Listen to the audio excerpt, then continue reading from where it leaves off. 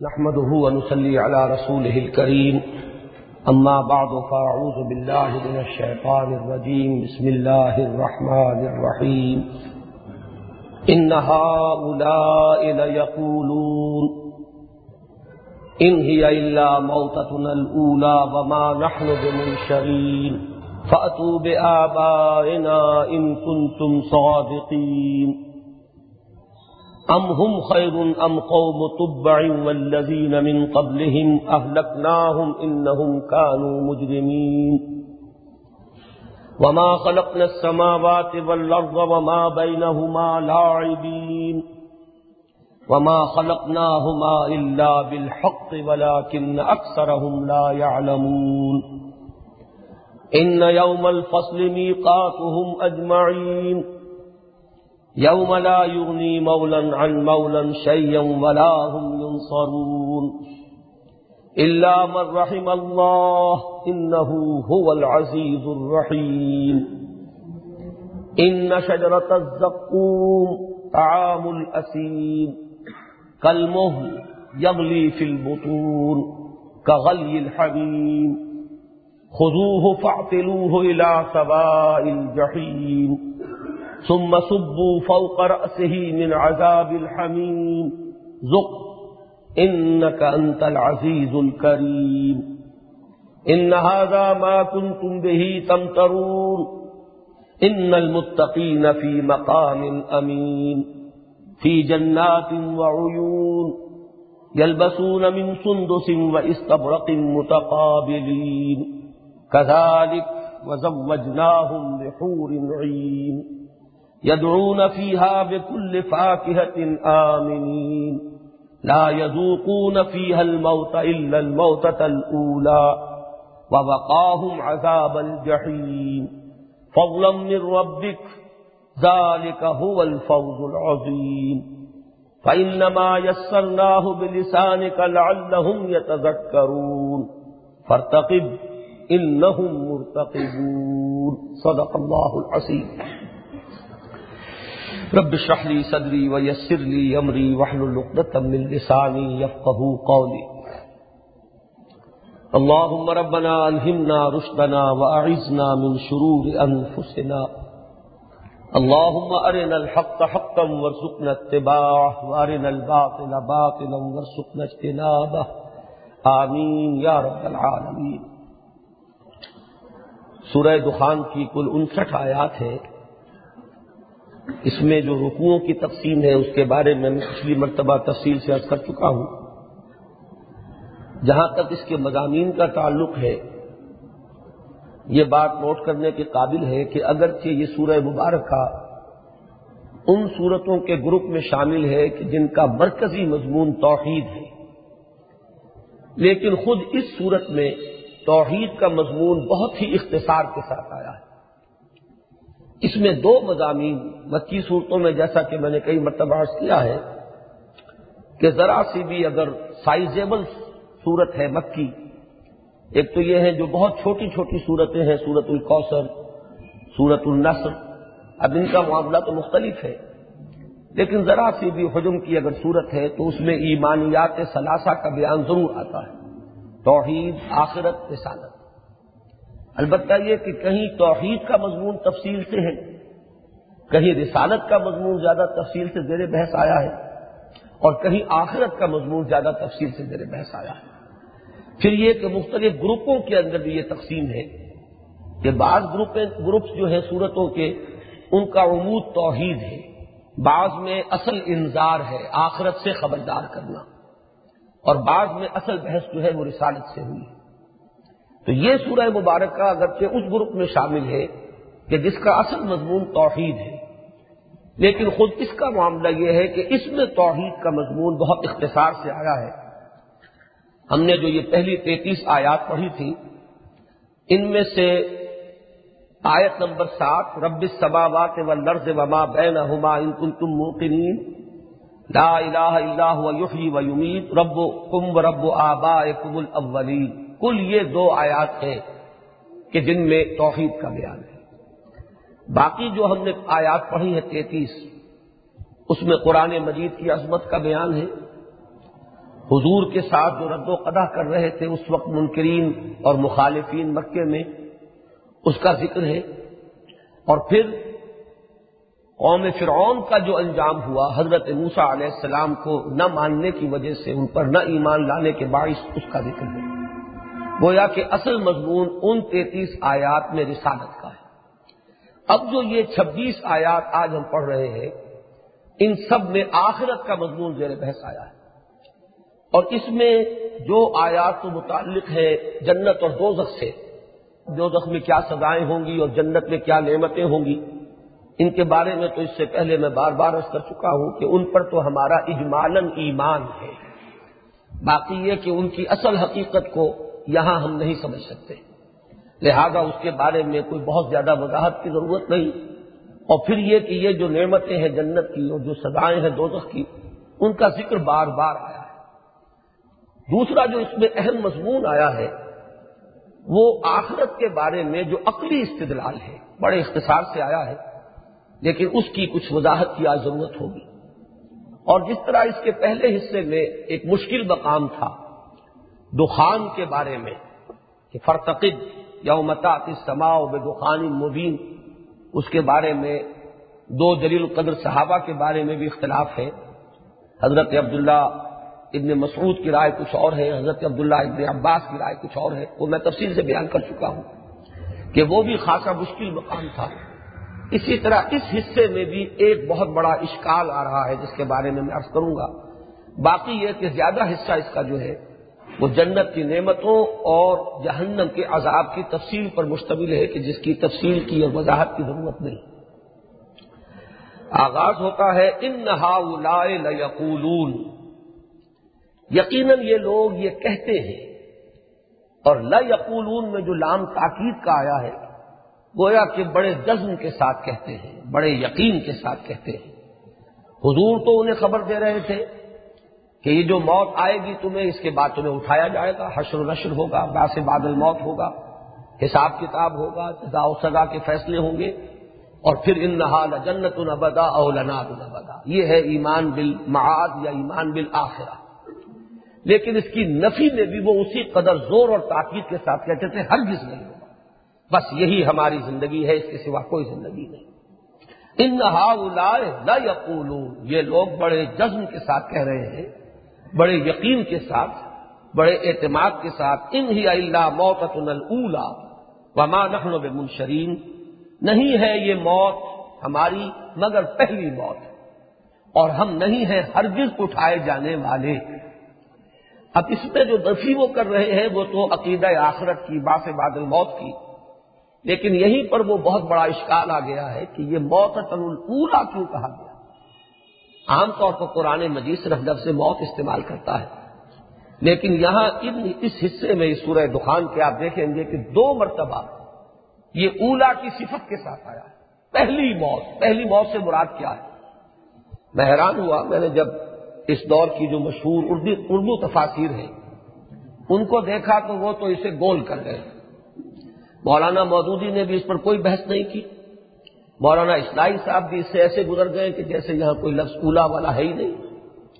بلکہ یہ کہ مولانا شبیر احمد عثمانی کے حواشی میں بھی اس پر بحث نہیں ہے۔ لیکن یہ کہ میں تو اٹک کر رہ گیا کہ آخر مسئلہ کیا ہے؟ یہ پہلی موت جس کی کہ وہ نفی کر رہے ہیں، یہاں اسلوب تو یہ ہونا چاہیے تھا کہ نہیں ہے ہماری زندگی کے سوا کوئی اور زندگی، اور موت ہی در حقیقت اصل خاتمہ ہے، اس کے بعد کوئی زندگی نہیں، دیٹ از دی اینڈ۔ لیکن اس کے لیے یہ اسلوب ان ہی الا موتتنا الاولی، نہیں ہے مگر یہ موت ہماری پہلی، وما نحن بمنشرین، اور ہم ہرگز نہیں اٹھائے جانے والے۔ تو الفاظ جو ہے اگر ان پر انسان غور کرے تو یہاں ایک بہت بڑا سوالیہ نشان سامنے آتا ہے۔ اس میں صاحب کشاف نے، علامہ زمخشری نے بڑی محنت کی ہے، اور امام راضی بھی مجھے ایسا محسوس ہوا ہے کہ کچھ چکرا کر رہ گئے ہیں اور مسئلے کو حل نہیں کر سکے۔ زمخشری کی رائے نقل کی ہے اور نکل گئے۔ زمخشری نے یہ کہا ہے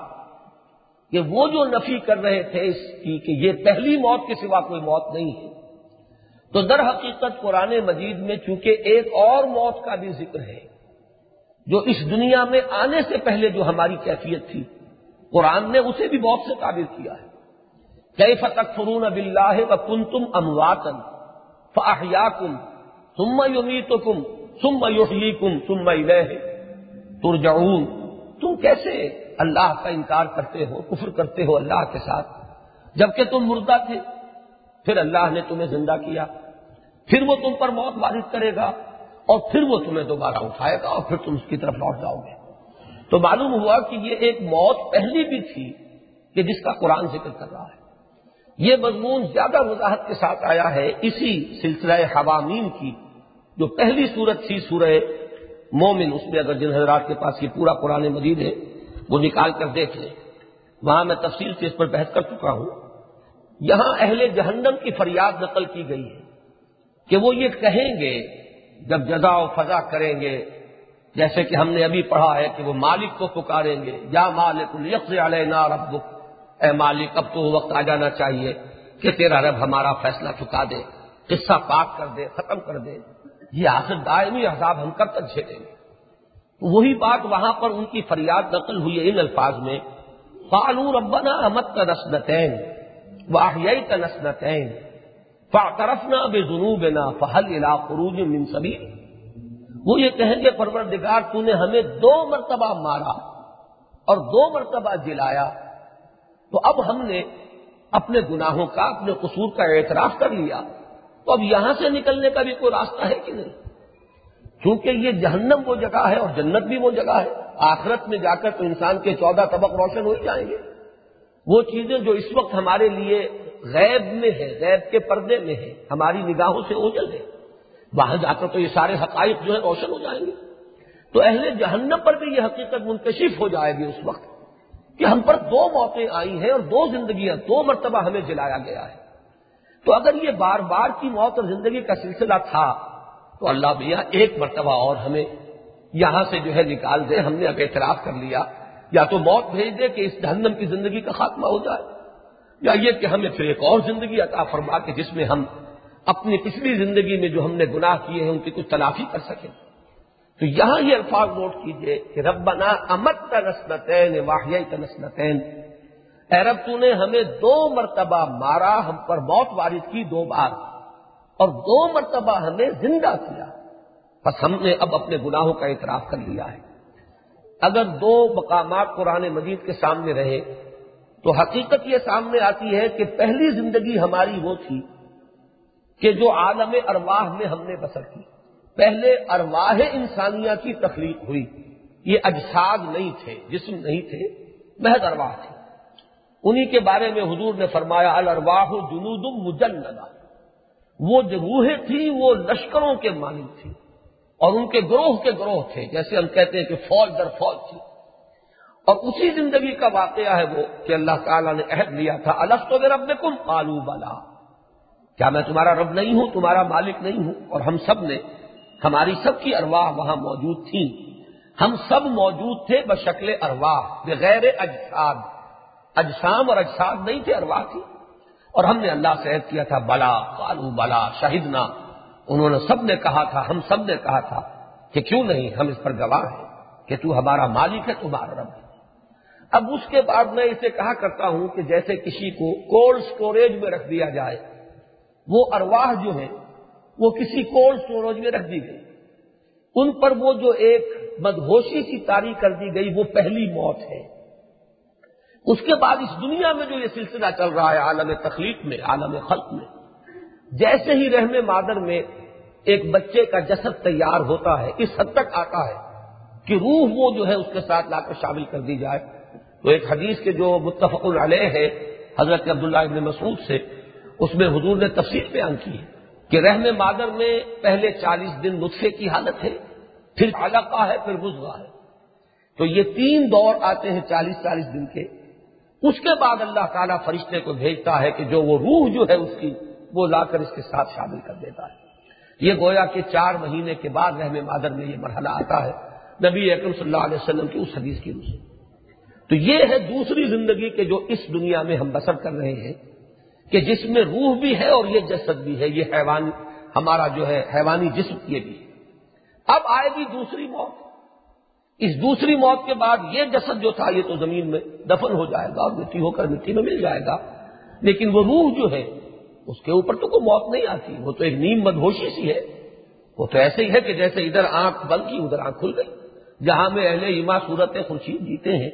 ادھر ڈوبے ادھر نکلے، ادھر ڈوبے ادھر نکلے، روح کے لیے تو موت کا کوئی سوال نہیں ہے، صرف یہ کہ اس پر کچھ تھوڑی سی نیند، کچھ تھوڑی سی جو ہے مدہوشی کا وقفہ آتا ہے، اس کے بعد پھر وہ عالم برزخ ہے، عالم آخرہ ہے، اور پھر وہ ابدی زندگی ہے۔ تو یہ ہے اصل میں وہ حقائق جو قرآن بیان کرتا ہے۔ لیکن جن لوگوں کے اوپر مادہ پرستی کی گرفت جو ہے پوری مضبوط ہو چکی ہو، وہ صرف ایک زندگی اور ایک موت کو مانتے ہیں، بس یہ زندگی ہے، ما ہی الا حیاتنا الدنیا نموت و نحیا وما یہلکنا الا الدہر۔ نہ اس سے پہلے کی کسی زندگی کو مانتے ہیں، نہ اس سے پہلے کی کسی موت کو مانتے ہیں، نہ اس موت کے بعد کسی زندگی کو مانتے ہیں۔ تو نفی ان کی صرف آخرت کی نہیں ہے، اس کو اگر ذہن میں رکھیں گے تو بات بالکل کھل جائے گی۔ نہیں ہے ہماری کوئی موت سوائے، کوئی موت اولا جو ہے اس کے ہم ماننے والے نہیں ہیں، بس یہی موت جو آئے گی، واحد موت یہی ہے کہ جو آئے گی، اور یہ موت جب آئے گی تو پھر کوئی زندگی نہیں ہے، وما نحن بمنشرین، اور پھر ہمیں اٹھایا نہیں جانا ہے۔ تو یہاں نفی اس موت کی ہو رہی ہے، وہ موت اولا کے جو ہم گزار کر آئے ہیں، ان ہی الا موتۃ الاولی، نہیں وہ کوئی پہلی موت نہیں ہے، بس یہی موت ہے، اور جب یہ موت آ جائے گی تو پھر اٹھنا کوئی نہیں ہے، کوئی بعد سے بادل موت نہیں ہے، کوئی حشر و نشر نہیں ہے۔ اس پورے کو اگر ذہن میں رکھیں گے تب یہ مسئلہ عقدہ جو ہے حل ہوتا ہے، ورنہ واقعہ یہ کہ لا ینحل ہے۔ اور میں جیسا کہ میں نے آپ کو بتایا، میں نے اردو تفاسیر کا جائزہ لیا تو حیران رہ گیا ہوں کہ یہ اولا کا لفظ یہاں کیوں آیا، حالانکہ ہم مانتے ہیں کہ قرآن مجید میں کوئی لفظ جو ہے ایسے ہی تو نہیں آ گیا، الٹپ تو نہیں آ گیا۔ میں وہ غالب کے اشعار سنایا کرتا ہوں کہ گنجینہ مانی کا طرز اس کو سمجھیو، جو لفظ کے غالب میرے اشعار میں آوے، میرے اشعار میں کوئی لفظ بھرتی کا نہیں ہوتا، اور کیا کرو، تدبر کیا کرو، تمہیں معلوم ہوگا کہ جو لفظ بھی آیا ہے وہ کسی معنی کے لیے آیا ہے، کسی مقصد کے لیے آیا ہے، اس کے اندر جو ہے معنی کا کوئی نہ کوئی خزانہ جو ہے وہ مضمر ہے۔ تو میں کہا کرتا ہوں کہ غالب کی ذریعے تو یہ تعلی ہے، لیکن یہ کہ اللہ کا کلام یقیناً جو ہے 100% اس معیار پر پورا اترتا ہے کہ کوئی لفظ بھی یہاں پر ایسے ہی نہیں آ گیا ہے بے مقصد اور بلا معنی۔ لیکن یہ کہ بہرحال جن لوگوں نے ان حقائق پر غور نہیں کیا جو نسبتاً لطیف تر حقائق ہیں، مثلا ایسا بھی ہے کہ عہد الست کے بارے میں عہد جدید کے ایک مفسر یہ کہہ کر گزر گئے ہیں کہ یہ عہد انسان سے اس کی تخلیق سے قبل عالم غیب میں لیا گیا۔ تو چونکہ میری ان سے ملاقات تھی، میں نے ان سے سوال کیا کہ تخلیق ہی نہیں ہوئی تو پھر عہد کس سے لیا؟ یہ جملہ تو بالکل بے معنی ہے، محمل جملہ ہے، اور مانا انہوں نے کہا یہ محمل جملہ۔ میں نے جب یہ سجیسٹ کیا کہ اس کو یوں اگر آپ لکھتے تو بہتر تھا کہ یہ عہد اجساد انسانیہ کی تخلیق سے قبل ارواح انسانیہ سے لیا گیا، اب بات صاف ہو گئی، بالکل واضح ہو گئی، جسم کی تخلیق نہیں ہوئی تھی، ارواح کی تخلیق تو ہو چکی تھی۔ اور یہ بات جو ہے جن لوگوں کے سامنے نہیں ہے وہ بہت سی دوسری احادیث میں بھی اٹک کر رہ جاتے ہیں کہ ایک صحابی سوال کرتے ہیں متى وجبت لك النبوۃ یا رسول اللہ، اے اللہ کے رسول صلی اللہ علیہ وسلم آپ کو نبوت کب ملی؟ اور آپ جواب دیتے ہیں والآدم بین الماء والطین، ابھی تو آدم کا حیولہ جو ہے پانی اور مٹی کے بین بین ہی تھا، ابھی وہ گارا گھل رہا تھا کہ جس سے آدم کی تخلیق ہونی ہے، میں اس وقت بھی نبی تھا۔ اب بتائیے کیسے سمجھیں گے آپ اس کو، سوائے اس کے کہ غرض بسر کریں گے پتہ نہیں کیا کہہ دیا حضور نے یہ، اور پتہ نہیں صحابی نے بات صحیح سنی کہ نہیں سنی، یہ کہہ کر آدمی گزر جائے۔ اس کی کوئی توجہ اس کے سوا نہیں ہے کہ جسد آدم کی تخلیق ابھی نہیں ہوئی، اس لیے کہ اجساد کی تخلیق تو بعد میں ہوئی ہے، ارواح انسان کی، تمام انسانوں کی ارواح کی تخلیق ہو چکی تھی، وہاں روح آدم بھی تھی، روح محمدی بھی تھی، اور اس عالم کے اندر یہ تمام ارواح جو ہے وہ اپنے اپنے جو مقامات اور مراتب ہیں ان کے ساتھ تھے۔ تو روح محمدی صلی اللہ علیہ وسلم اس وقت بھی اپنے ان تمام جو امتیازات اور ان کے جو مراتب عالیہ ہیں ان کے ساتھ تھی۔ تو یہ حدیث جو ہے یہ بھی سمجھ میں نہیں آ سکتی اگر یہ حقائق سامنے نہ ہو۔ اسی طرح یہ عقدہ جو ہے ان ہی الا موتۃ الاولی، نہیں ہے مگر یہی پہلی موت، یعنی ہم کسی پہلی موت کو نہیں مانتے۔ تم تو ہمیں بتاتے ہو کہ پہلے بھی ایک موت ہم گزار آئے ہیں، تم نے تو یہ بتایا ہے کہ اس سے پہلے بھی کوئی تمہاری زندگی تھی، ہماری زندگی تھی، ہم نہیں مانتے۔ موت کی سرحد کے پار ہمارا کوئی وجود ہے یا نہیں ہے، اور ہے تو اس میں کیا کیفیات پیش آنے والی ہے۔ یہ انسان محض اپنے حواس خمسہ اس پر اتفاق کر رہا ہو اور انہی پر مبنی ہے انسان کے مشاہدات کہ جن سے انسان کی منطق وجود میں آتی ہے، تو انسان کی منطق بھی انسان کو اس سے آگے نہیں لے جا سکتی کہ جو مادیین کا اور ملحدین کا قول ہے کہ وما ہی الا حیاتنا الدنیا، ہم نہیں جانتے سوائے اس دنیا کی زندگی کے کسی اور زندگی کو،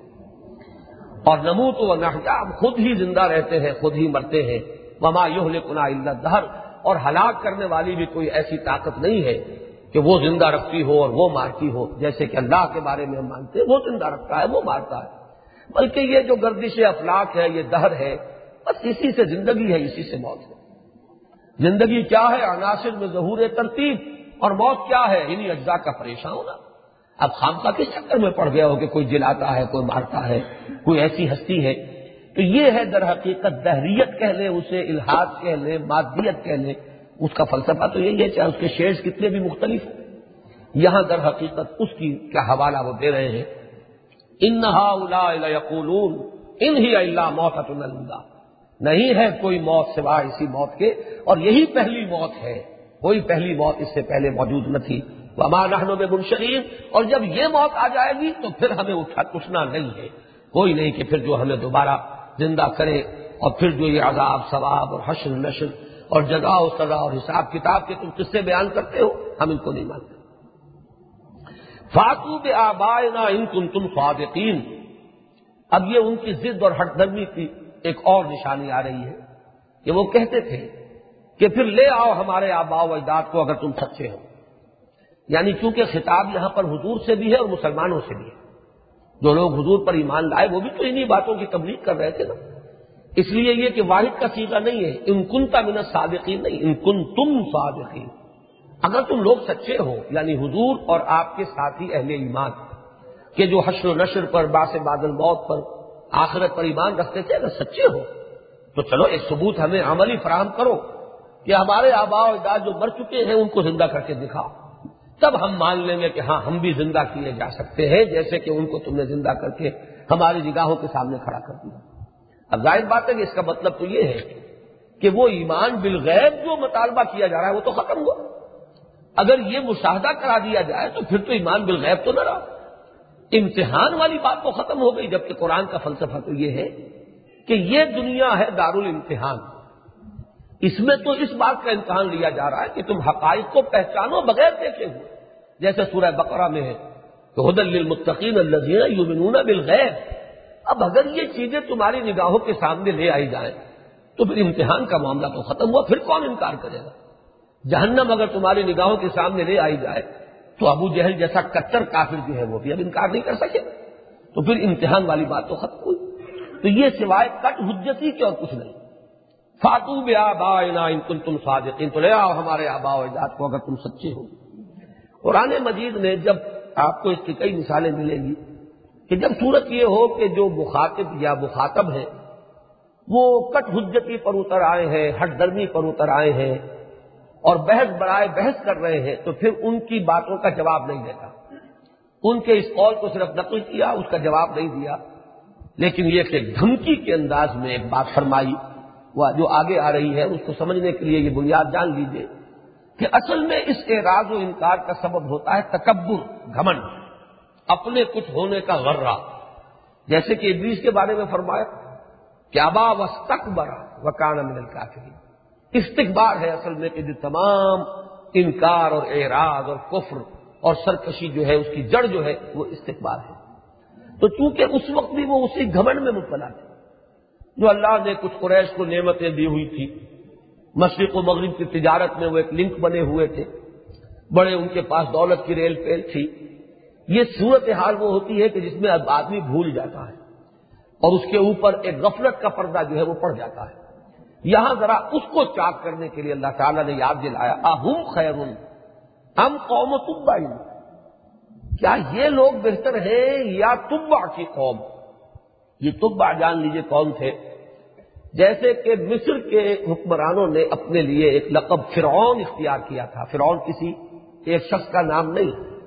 بلکہ یہ تو ان کا ایک لقب تھا کہ انہوں نے اپنے لیے، کسرا کسی ایک شخص کا نام نہیں، ایران کے شہنشاہ کا یہ ایک لقب تھا، مصر کے شہنشاہ کا لقب تھا فرعون۔ اسی طرح یمن میں قوم سبا جو بہت پہلے گزری ہے، اس کی عظمت کی داستانیں قرآن مجید میں بیان ہوئی ہیں۔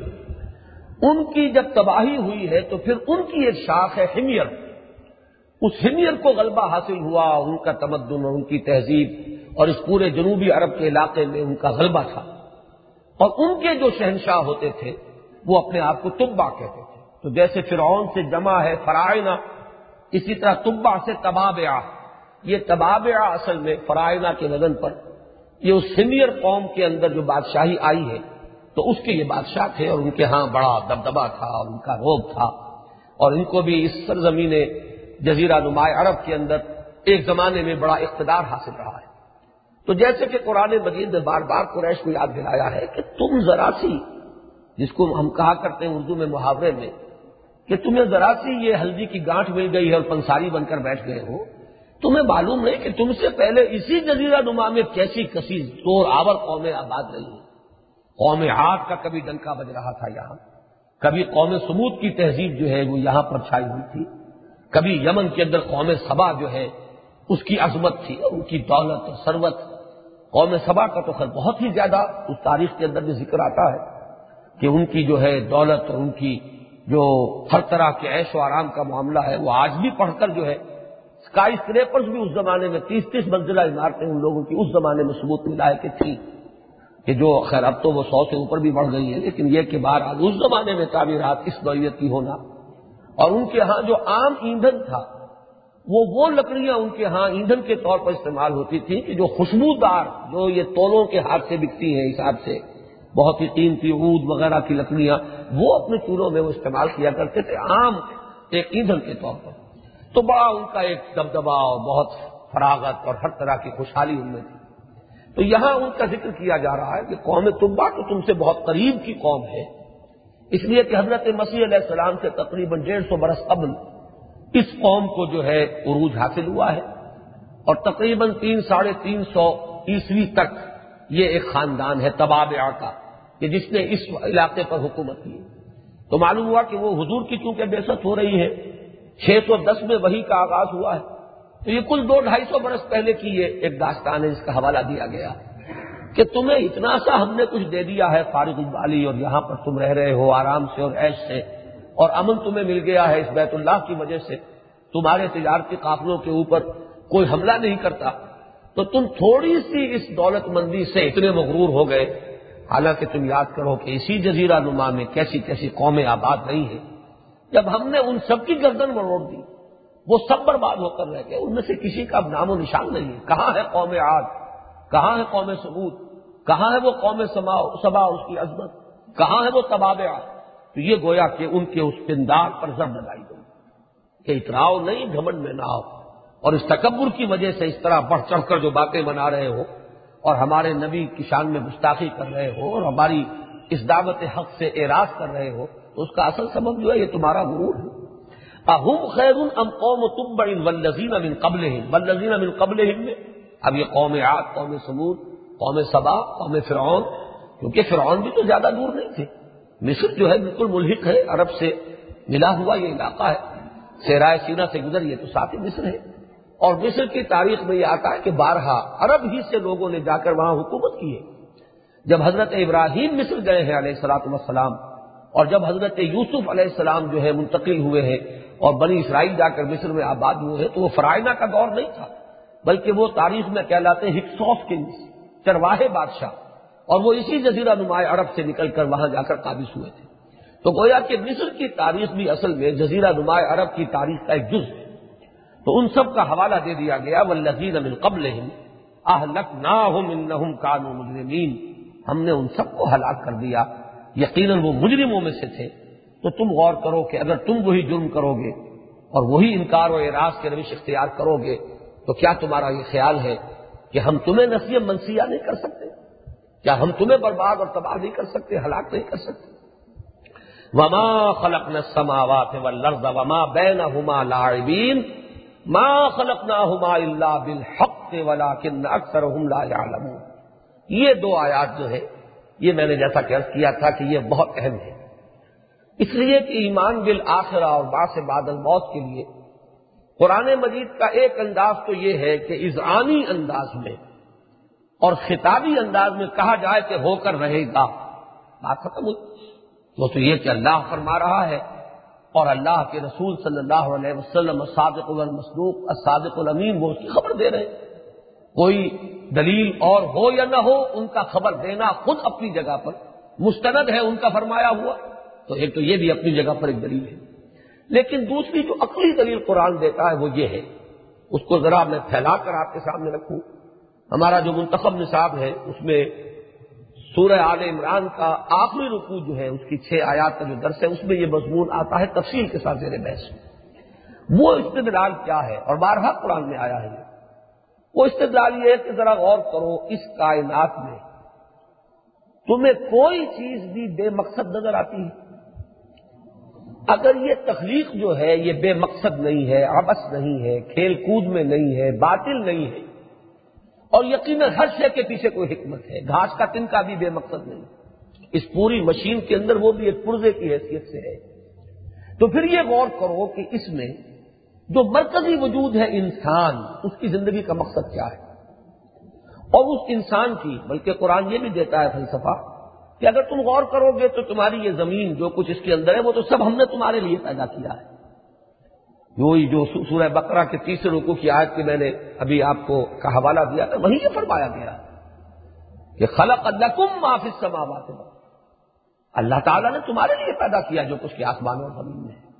تو معلوم یہ ہوا کہ انسان تو ہے یہاں ایک مرکزی وجود،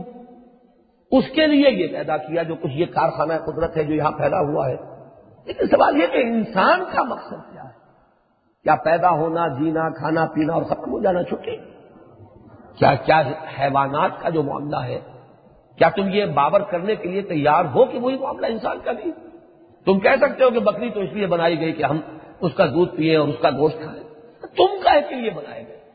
ایک چھوٹی سی حدیث میں آتا ہے، حضور نے جمع کیا ہے، اسے جوامع الکلم میں سے شمار کرنا چاہیے کہ انما الدنیا خلقت لکم وانتم خلقتم للآخرہ، تمہارے لیے یہ دنیا بنائی گئی ہے لیکن تم آخرت کے لیے بنائے گئے، اس لیے کہ جب ہر شے کا کوئی مقصد ہے تو پھر تم اپنی غایت معین کرو نا۔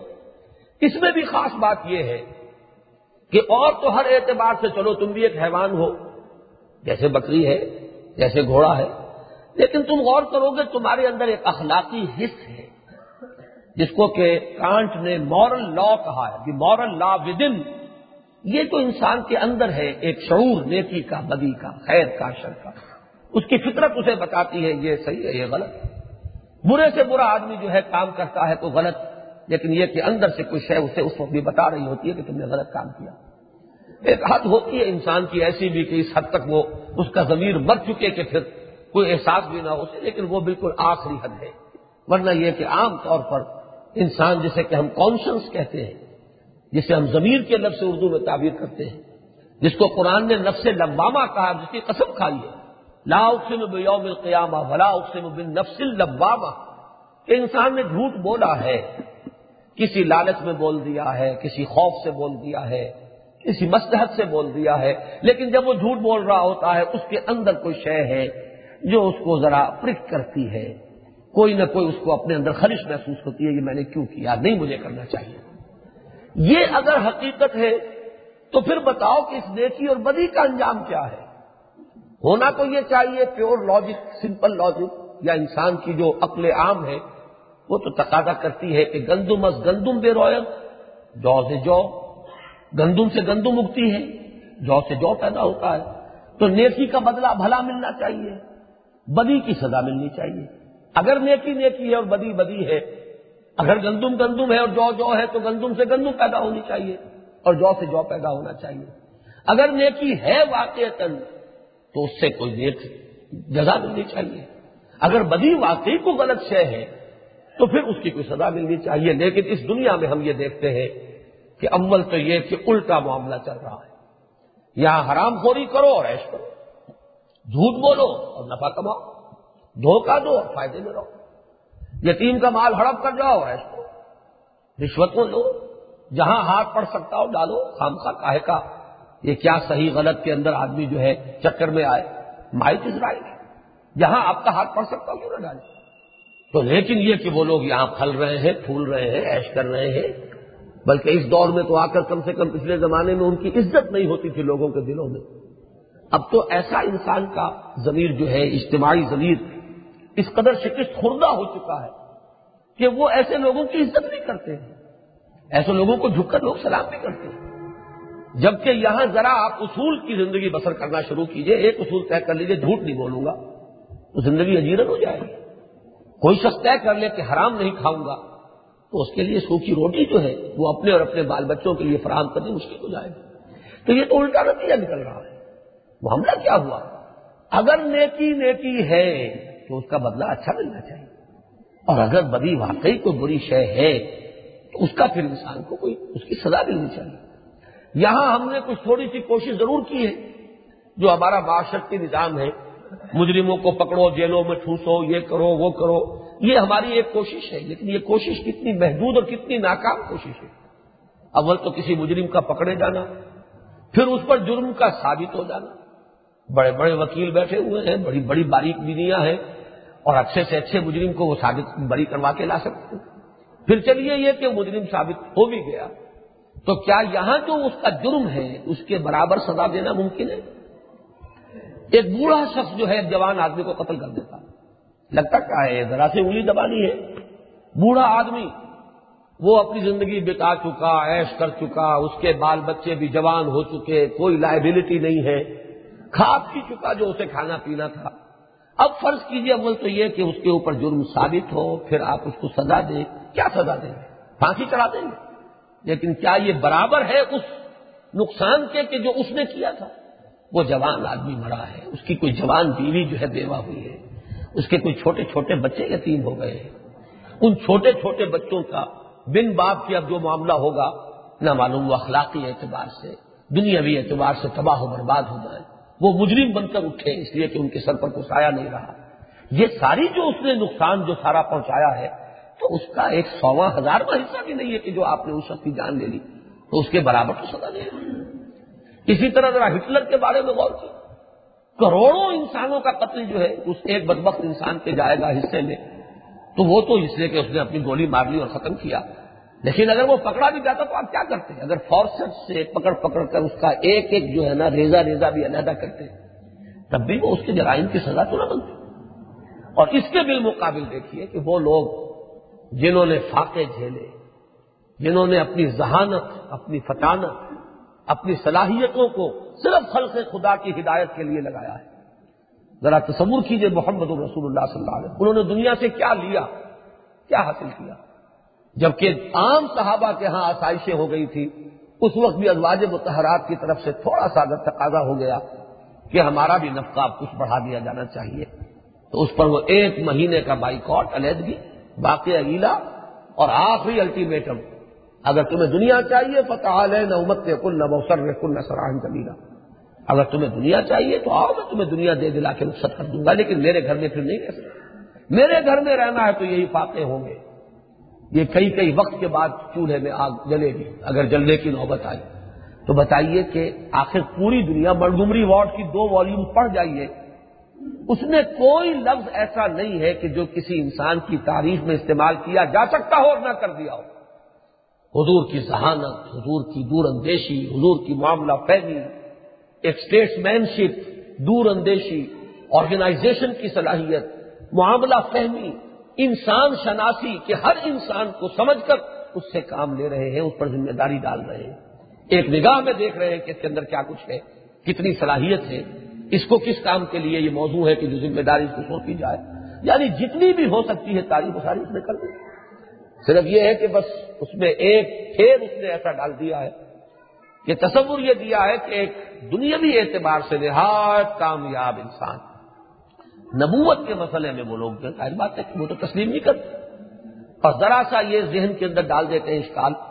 کہ اصل میں مکے میں حضور کا جو طرز عمل تھا وہ تو تھا نبوت والا طرز عمل، باقی مدینے میں آ کر تو ایک سیاستدان، ایک اسٹیٹس مین، ایک مدبر، ایک بڑا معاملہ فہم انسان، دنیاوی اعتبار سے کامیابی میں جو جو چیزیں درکار ہوتی ہیں وہ سب کی سب ان میں تھی. تو میں اس میں جو ذکر کر رہا ہوں اس اعتبار سے کہ ایسی صلاحیتوں کے انسان نے اپنے لیے کیا حاصل کیا. یا اپنی اولاد کے لیے کیا چھوڑا، کیا بنایا؟ تو سوال یہ ہے کہ اگر آخرت نہیں ہے تو پھر تو یہ مسئلہ جو ہے لا ینل ہو جائے گا، پھر نیکی بھی عبث، بدی بھی عبث، بھلائی کرنا بھی بیکار، برائی کرنا بھی بے نتیجہ۔ پھر یہ پوری کائنات جو ہے یا تو طے کیجئے کہ پھر یہ کوئی سنجیدہ تخلیق نہیں ہے، اس کے پیچھے کوئی غایت نہیں ہے، کوئی مقصد نہیں ہے، بلکہ یہ کھلندرے کا کھیل ہے۔ اور یہ لفظ آپ کے علم میں ہوگا کہ اس کو تو باقاعدہ استعمال کیا گیا ہے ان لوگوں نے کہ جو اس عقدے کو حل نہیں کر سکے، انہوں نے اس کائنات کو رام کی لیلا قرار دیا۔ یہ رام کی لیلا ہے، رام جی کھیل رہے ہیں۔ جیسے کوئی بچہ ہے وہ کسی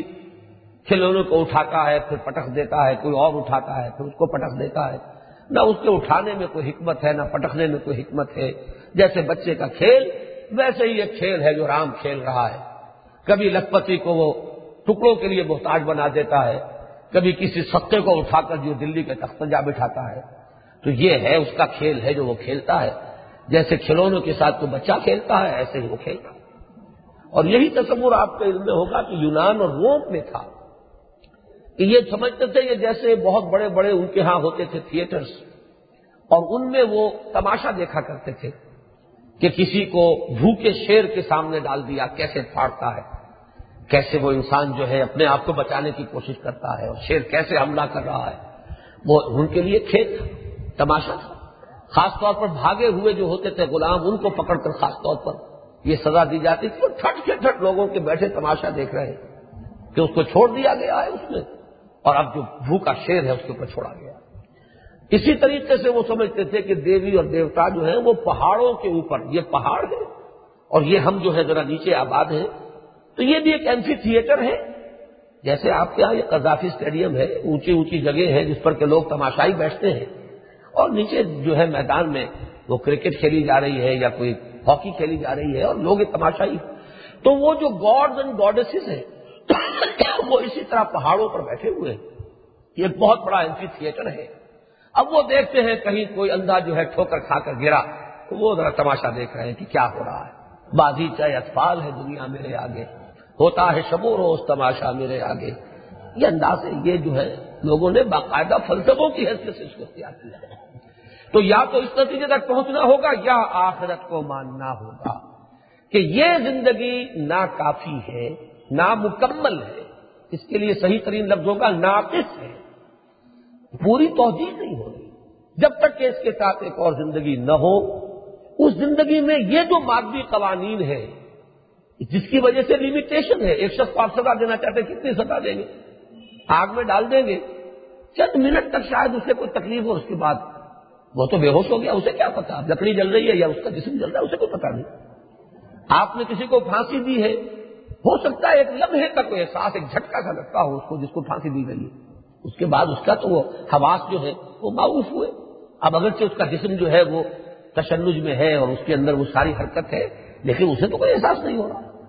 اس لیے فرمایا گیا نا کہ جہنم میں تو یہ ہوگا کہ جب کھالیں جھلس جائیں گی تو پھر دوبارہ کھال ہم دے دیں گے، تاکہ وہ خلش جو ہے وہ دائم رہے، وہ ختم نہ ہو جائے، وہ حس برقرار رہے اور وہ تکلیف ان کو مسلسل جو ہے وہ پہنچتی رہے۔ تو یہاں کے فزیکل لاز وہاں نہیں ہوں گے، وہ ایک اور دوسرا عالم ہے جس کے اپنے قوانین ہیں، اور وہاں یہ ہے کہ دائمی عذاب اب ہو رہا ہوگا اور ان لوگوں کو سزا دی جائے گی بھرپور، اور جو لوگ نیکوکار ہیں ان کو جزا ملے گی بھرپور، اس لیے کہ اب کوئی موت اور آنے والی نہیں ہے کہ جو ان کے عیش کو ختم کر سکے۔ تو یہ ہے اصل میں معاد کے لیے، بعث بعد الموت کے لیے عقلی استدلال جو قرآن مجید دیتا ہے۔ چنانچہ وہاں سورہ آل عمران کے آخر میں فرمایا گیا کہ جو لوگ تدبر کرتے ہیں، الذین یذکرون اللہ قیاما وقعودا وعلی جنوبہم ویتفکرون فی خلق السماوات والارض ربنا ما خلقت ھذا باطلا سبحانک فقنا عذاب النار۔ وہ لوگ کہ جو اللہ کو یاد رکھتے ہیں، بیٹھے ہوئے بھی، لیٹے ہوئے بھی، کھڑے ہوئے بھی، اور تدبر کرتے رہتے ہیں کہ یہ ہے کیا، یہ عقدہ لا ینحل، آسمان اور زمین کی تخلیق پر غور کرتے ہیں، وہ اس نتیجے پر پہنچتے ہیں، پکار اٹھتے ہیں کہ پروردگار تو نے یہ بے مقصد پیدا نہیں کیا ہے، باطل اور بیکار نہیں بنایا ہے، اور اس سے فوراً ان کا ذہن منتقل ہوتا ہے کہ ہمارا پھر انجام کیا ہونا ہے، تو پکار اٹھتے ہیں ربنا فقنا عذاب النار، پروردگار ہمیں آگ کے عذاب سے بچا لیجیے۔ یہی بات سورہ مومنون کے آخر میں آئی ہے، افحسبتم انما خلقناکم عبثا وانکم الینا لا ترجعون فتعالی اللہ الملک الحق۔ کیا تم نے یہ سمجھا کہ ہم نے تمہیں عبث پیدا کیا، بے مقصد پیدا کیا، بیکار پیدا کیا، اور تم ہماری طرف لوٹائے نہ جاؤ گے؟ وہ اللہ بہت بلند و بالا ہے اور پاک ہے، اعلیٰ ہے تمہارے اس گمان سے کہ اس نے تمہیں یوں ہی پیدا کر دیا ہو بے مقصد، تمہارے اندر جو یہ نیکی اور بدی کا احساس رکھا ہے یہ بھی یوں ہی رکھ دیا ہو، اس کا کوئی نتیجہ برآمد ہونے والا نہ ہو۔ نہیں، نتیجے نکل کر رہے ہیں، اور وہ نتیجہ نکلنے کی جگہ جو ہے وہ آخرت۔ یہ بات ہے جو یہاں فرمائی، وما خلقنا السماوات والارض وما بینہما لاعبین، ہم نے یہ آسمان اور زمین اور جو کچھ ان کے مابین ہے یہ کھیلنے کو نہیں بنائے، یہ کوئی ہماری ہابی نہیں تھی، یہ ایسا نہیں ہے کہ ہم نے بس صرف ایک مشغلہ ایجاد کیا ہو اپنی تفریح تباہ کے لیے اور اپنے کسی شوق کو پورا کرنے کے لیے۔ اب اس کو دیکھیے، ایک بات کی نفی اور پھر اس کا مثبت انداز،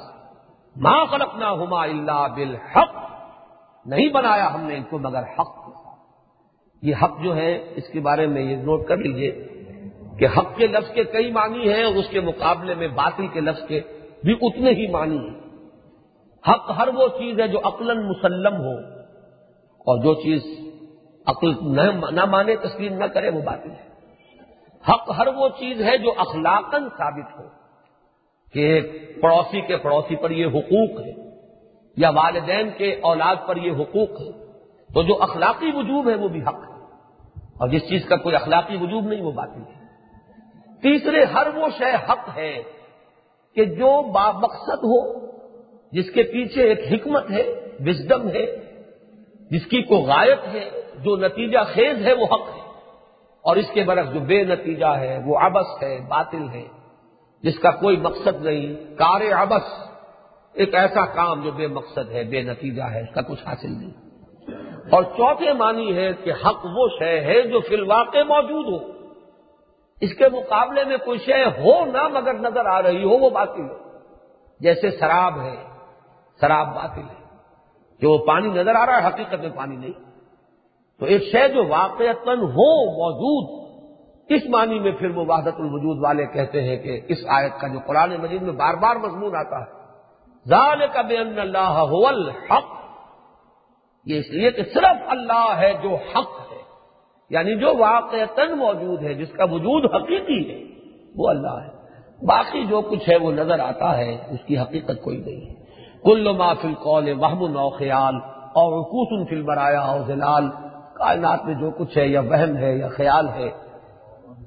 تو میں وہ شعر آپ کو سنا رہا تھا کہ کل ما فی الکون وہم او خیال اور عکوس فی البرایا او ظلال،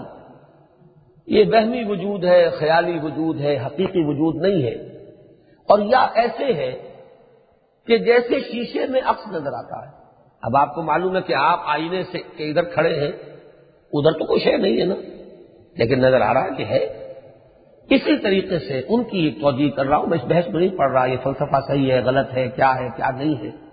لیکن یہ کہ حق وہ ہے اللہ، ذالک بان اللہ هو الحق، اس کا وجود حقیقی، اس کا وجود ذاتی، اور یہ جو کچھ ہے یہ اس کے مقابلے میں جب ہم دیکھیں گے تو اس کی کوئی حقیقت نہیں ہے، بس نظر آ رہا ہے۔ ما خلقناہما الا بالحق، ہم نے نہیں بنایا ان دونوں کو، یعنی آسمانوں کو اور زمین کو، مگر حق کے ساتھ، ولکن اکثرہم لا یعلمون، لیکن ان کے اکثر جو ہیں، ان میں سے اکثر وہ علم نہیں رکھتے، سمجھ نہیں رکھتے، غور نہیں کرتے، عقل سے کام نہیں لیتے، تدبر نہیں کرتے۔ ورنہ واقعہ یہ ہے کہ آخرت کی زندگی یقینی اور لازمی نظر آئے گی انسان، ورنہ اس دنیا کی زندگی کوئی توجیہ نہیں۔ پھر انسان کا بس پیدا ہوئے، کھایا پیا عیش کیا گئے، جو ظلم کر سکتا تھا اس نے ظلم کیا، جو کوئی بیچارہ خامخواہ جو ہے وہ تقویٰ کا ہیضہ اس کو ہو گیا، اس نے یہاں اپنا بھی نقصان کیا، اپنے بال بچوں کا بھی نقصان کیا، جو نیکی اور بدی میں امتیاز کرتا رہا اور جو خیر اور شر میں فرق کرتا رہا وہ نقصان میں رہا، اور جیتا وہ کہ جس نے کسی کی پرواہ نہیں کہ سچ کیا ہے، جھوٹ کیا ہے، غلط کیا ہے۔ ایک شعر میں نے ابھی پچھلے دنوں یہاں کلاس میں بھی سنایا تھا، بڑا تلخ طنز ہے اس میں کہ اے دیانت بر تو لعنت، از تو رنجے یافتم، کہ دیانتداری تجھ پر لعنت ہو، تیری وجہ سے تو مجھے رنج ملا ہے دنیا میں۔ سچی بات اپنے دوست سے کہیے، وہ ناراض ہو جائے گا۔ کوئی آپ انصاف کی اور حق کی بات کہیے، آپ کے اپنے رشتہ دار آپ کے دشمن ہو جائیں گے۔ تو دیانتداری سے تو اس دنیا میں رنج ملتا ہے، شکایتیں ہوتی ہیں، ناراضگیاں بول لیں گے آپ۔ اور اے خیانت بر تو رحمت از تو گنجے یافتم، اور اے خیانت تجھ پر رحمت ہو کہ تیری وجہ سے تو مجھے دولت ملی، عیش ملے دنیا میں۔ تو یہاں تو یہ نمونہ نظر آ رہا ہے۔ تو یا تو یہ مانو اگر آخرت نہیں ہے تو یہ سب کا سب پھر ایک کھیل کود کے سوا کچھ نہیں، کوئی حقیقت اس کی نہیں، کوئی بنیاد اس کی نہیں، پھر نیکی کے لیے کوئی بنیاد نہیں اور اخلاق کے لیے کوئی اساس نہیں۔ یہی وجہ ہے کہ کانٹ نے اصل میں اسی مورل لا کو ایک دلیل کی حیثیت سے استعمال کیا۔ شاید آپ میں سے بعض رات کے علم میں ہو، یہ کیونکہ فلسفے کی بات ہے۔ کانٹ جو ہے وہ بہت اہم ہے اس جدید ویسٹرن فلسفی میں، ایک بہت عظیم شخصیت ہے۔ اس نے پہلے ایک کتاب لکھی تھی کریٹیک آف پیور ریزن، جس کا حاصل یہ تھا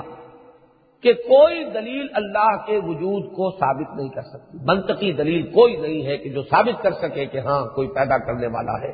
جو دلیل آپ لائیں گے میں کاٹ کے دکھاتا ہوں، اور اس نے سب کاٹ کر رکھا۔ لیکن اس کے بعد اب یہ بھی ہو سکتا ہے کہ اس کے خلاف، کیونکہ وہ زمانہ تو ابھی ایسا تھا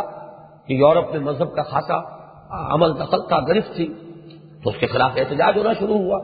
تو ہو سکتا ہے کہ اس احتجاج سے شکست کھا کر، یا واقعتاً اس کے ذہن میں ایسا ہی ہو کہ جیسے علامہ اقبال نے پہلے وہ شکوہ کی نظم لکھی تھی، پھر جواب شکوہ لکھا، تو یہ پہلے سے ہی ہو سکتا ہے کہ اس کے ذہن میں ہو کہ اس کے بعد مجھے دوسری کتاب لکھنی ہے۔ پھر اس نے دوسری کتاب لکھی ہے کریٹیک آف پریکٹیکل ریزن۔ اس کا مین تھیم یہی ہے کہ انسان کے اخلاق کی کوئی بنیاد نہیں ہے اگر اللہ کو نہ مانا جائے۔ قرآن مجید نے وجود باری کے لیے تو اس دلیل کو استعمال نہیں کیا، لیکن اس آخرت کے لیے اس دلیل کو استعمال کرتا ہے کہ اس کائنات کی تخلیق کی کوئی توجیہ نہیں، اور انسانی زندگی کی کوئی معقول توجیہ نہیں ہو سکتی، اور خیر اور شر کا احساس جو ہے پھر وہ ایک سراب ہے، پھر اس کی کوئی حقیقت نہیں ہے اگر آخرت نہیں ہے۔ آخرت ہے تو یہ ساری چیزیں ایکسپلین ہو جاتی ہیں، ساری چولیں جو ہیں وہ ایک دوسرے کے ساتھ بیٹھ جاتی ہیں، اور پھر ہر چیز جو ہے اپنی جگہ پر مکمل نظر آتی ہے۔ وما خلقنا السماوات والارض وما بينهما لاعبين ما خلقناهما الا بالحق ولكن اكثرهم لا يعلمون ان يوم الفصل ميقاتهم اجمعين۔ اب یہ ہے وہ اذعانی انداز، یقیناً وہ فیصلے کا دن، وہ ان سب کے وعدے کا وقت ہے، ان سب کے وعدے کا، اجمعین یعنی یہ کہ کوئی چھوٹا نہیں رہ جائے گا، کوئی بچ کر بھاگ نہیں سکے گا، کوئی کہیں پر کوئی کسی کو جائے پناہ نہیں ملے گی۔ یقیناً وہ فیصلے والا دن ان سب کے لیے موعودہ وقت ہے، سب کے لیے، یعنی کوئی ایکسیپشن نہیں ہوگی، ہر ایک کو اس روز وہاں پر حاضر کر دیا جائے گا۔ یوم لا یغنی مولا عن مولا شیئا، وہ دن وہ ہے کہ جس دن کوئی حمایتی کسی اپنے تعلق والے سے کوئی کے کام نہ آ سکے گا، کوئی چیز اس سے دور نہ کر سکے گا، کسی سزا سے بچا نہ سکے گا۔ اغنا عن جب آتا ہے تو کسی چیز کے مقابلے میں کفیل بن جانا، ضامن بن جانا، کسی ضرورت کو پورا کر دینا۔ مولا کا لفظ عربی زبان میں آتا ہے اور یہ بڑا جامع لفظ ہے، حمایتی، اور حمایتی ظاہر بات ہے کسی تعلق کی بنیاد پر ہوتا ہے، یا رشتہ داری ہے یا دوستی ہے، تو دوست، رشتہ دار، حمایتی، اب یہ مولا ہے۔ کوئی دوست، کوئی رشتہ دار، کوئی حمایتی کسی سے کسی چیز کو نہ ہٹا سکے گا، سزا سے نہ بچا سکے گا، پکڑ سے نہ بچا سکے گا، آڑے نہ آ سکے گا اللہ کے فیصلے کے، اللہ کے عدل کو باطل نہ کر سکے گا۔ یوم لا یغنی مولا عن مولا شیئا ولا هم ینصرون، اور نہ ہی ان کو کسی طرف سے کوئی مدد مل سکے گی، کوئی مدد نہ پہنچائی جا سکے گی، الا من رحم اللہ، سوائے اس کے کہ جس کو پر اللہ ہی رحم فرمائے، یعنی واحد پناہ گاہ ہوگی تو وہ اللہ کی رحمت ہے، اس کی مغفرت۔ البتہ یہ بات جان لینی چاہیے کہ اللہ کی یہ رحمت اور مغفرت جو ہے، اس کا بھی انسان کسی درجے میں اپنے آپ کو مستحق بنائے گا تو وہ رحمت خدا بندی شامل حال ہوگی۔ اگر تو وہ بغیر کسی امتیاز کے وہ رحمت سب کو ڈھانپ لینے والی ہو تو پھر تو وہ فلسفہ سارا باطل ہو گیا۔ اسی فلسفے سے تو آپ آخرت ثابت کر رہے ہیں کہ بدکاروں کو ان کی بدکاری کی سزا ملنی چاہیے، نیکوکاروں کو ان کی نیکی کاری کی جزا ملنی چاہیے۔ اب اگر رحمت خداوندی اسی فلسفے کی نفی کر دے تو پھر تو وہ فلسفہ ختم ہوا، دلیل ختم ہوئی، پھر آخرت کائے کے لیے؟ پھر تو یہ بھی وہ آخرت بھی کھیل کود بن کر رہ جائے گی، پھر اس کے اندر بھی کوئی سنجیدہ بات نہیں رہتی۔ لہذا رحمت خداوندی تو یقیناً ہے جن نجات کے لیے، جیسا کہ ایک حدیث میں الفاظ آئے ہیں کہ جان لو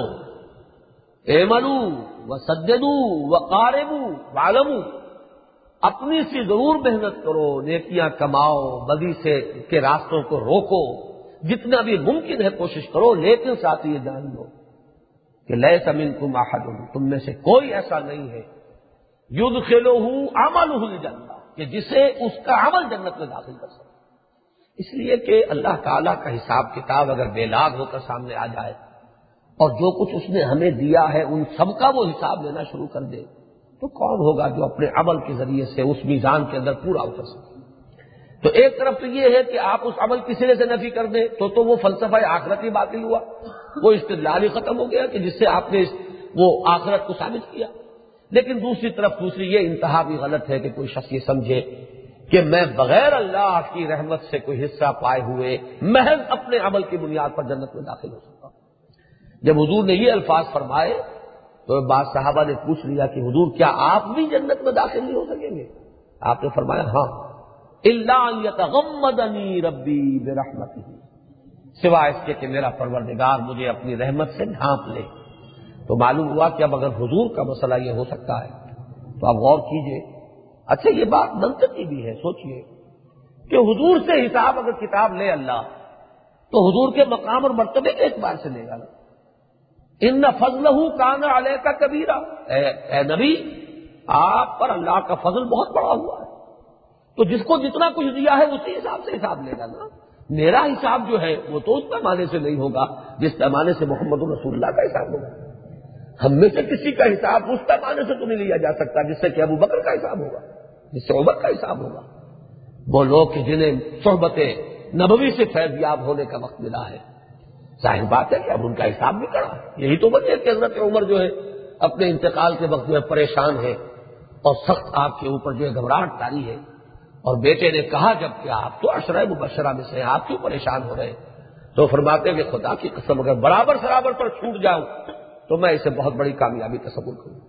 اس لیے کہ ذمہ داری کتنی بڑی تھی، کتنا بڑا منصب اللہ نے دیا ہے، تو جن کے رتبے ہیں سوا ان کی سوا مشکل ہے۔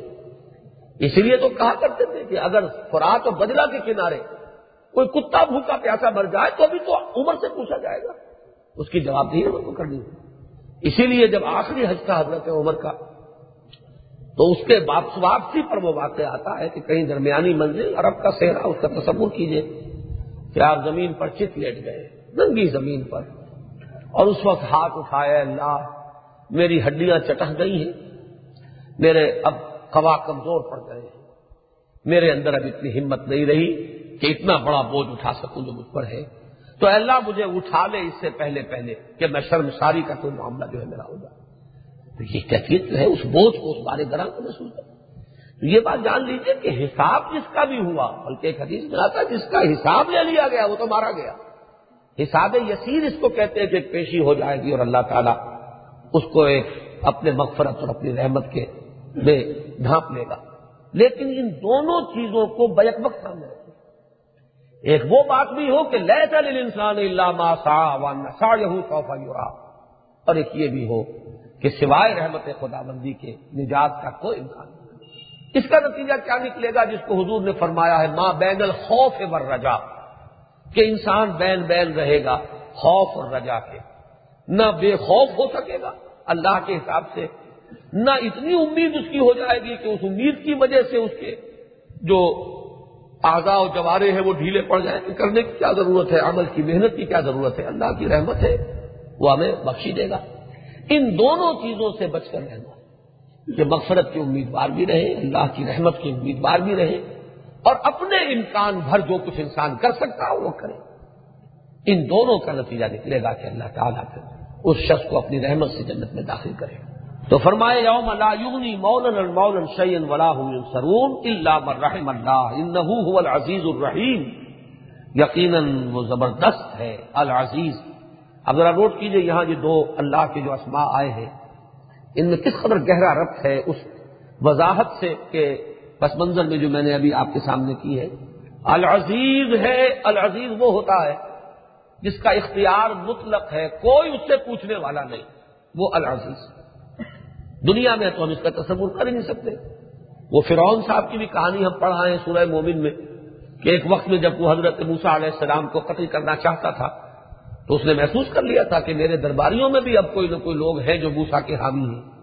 اور میں نے اگر ایسا اقدام کیا تو ہو سکتا ہے میرے خلاف میری اپنی قوم کے اندر سے کوئی بغاوت ہو جائے. تو بطور ایک ریزولوشن کے وہ اپنے دربار میں پیش کر رہا ہے ضروری اقتل موسیٰ. مدعی ہے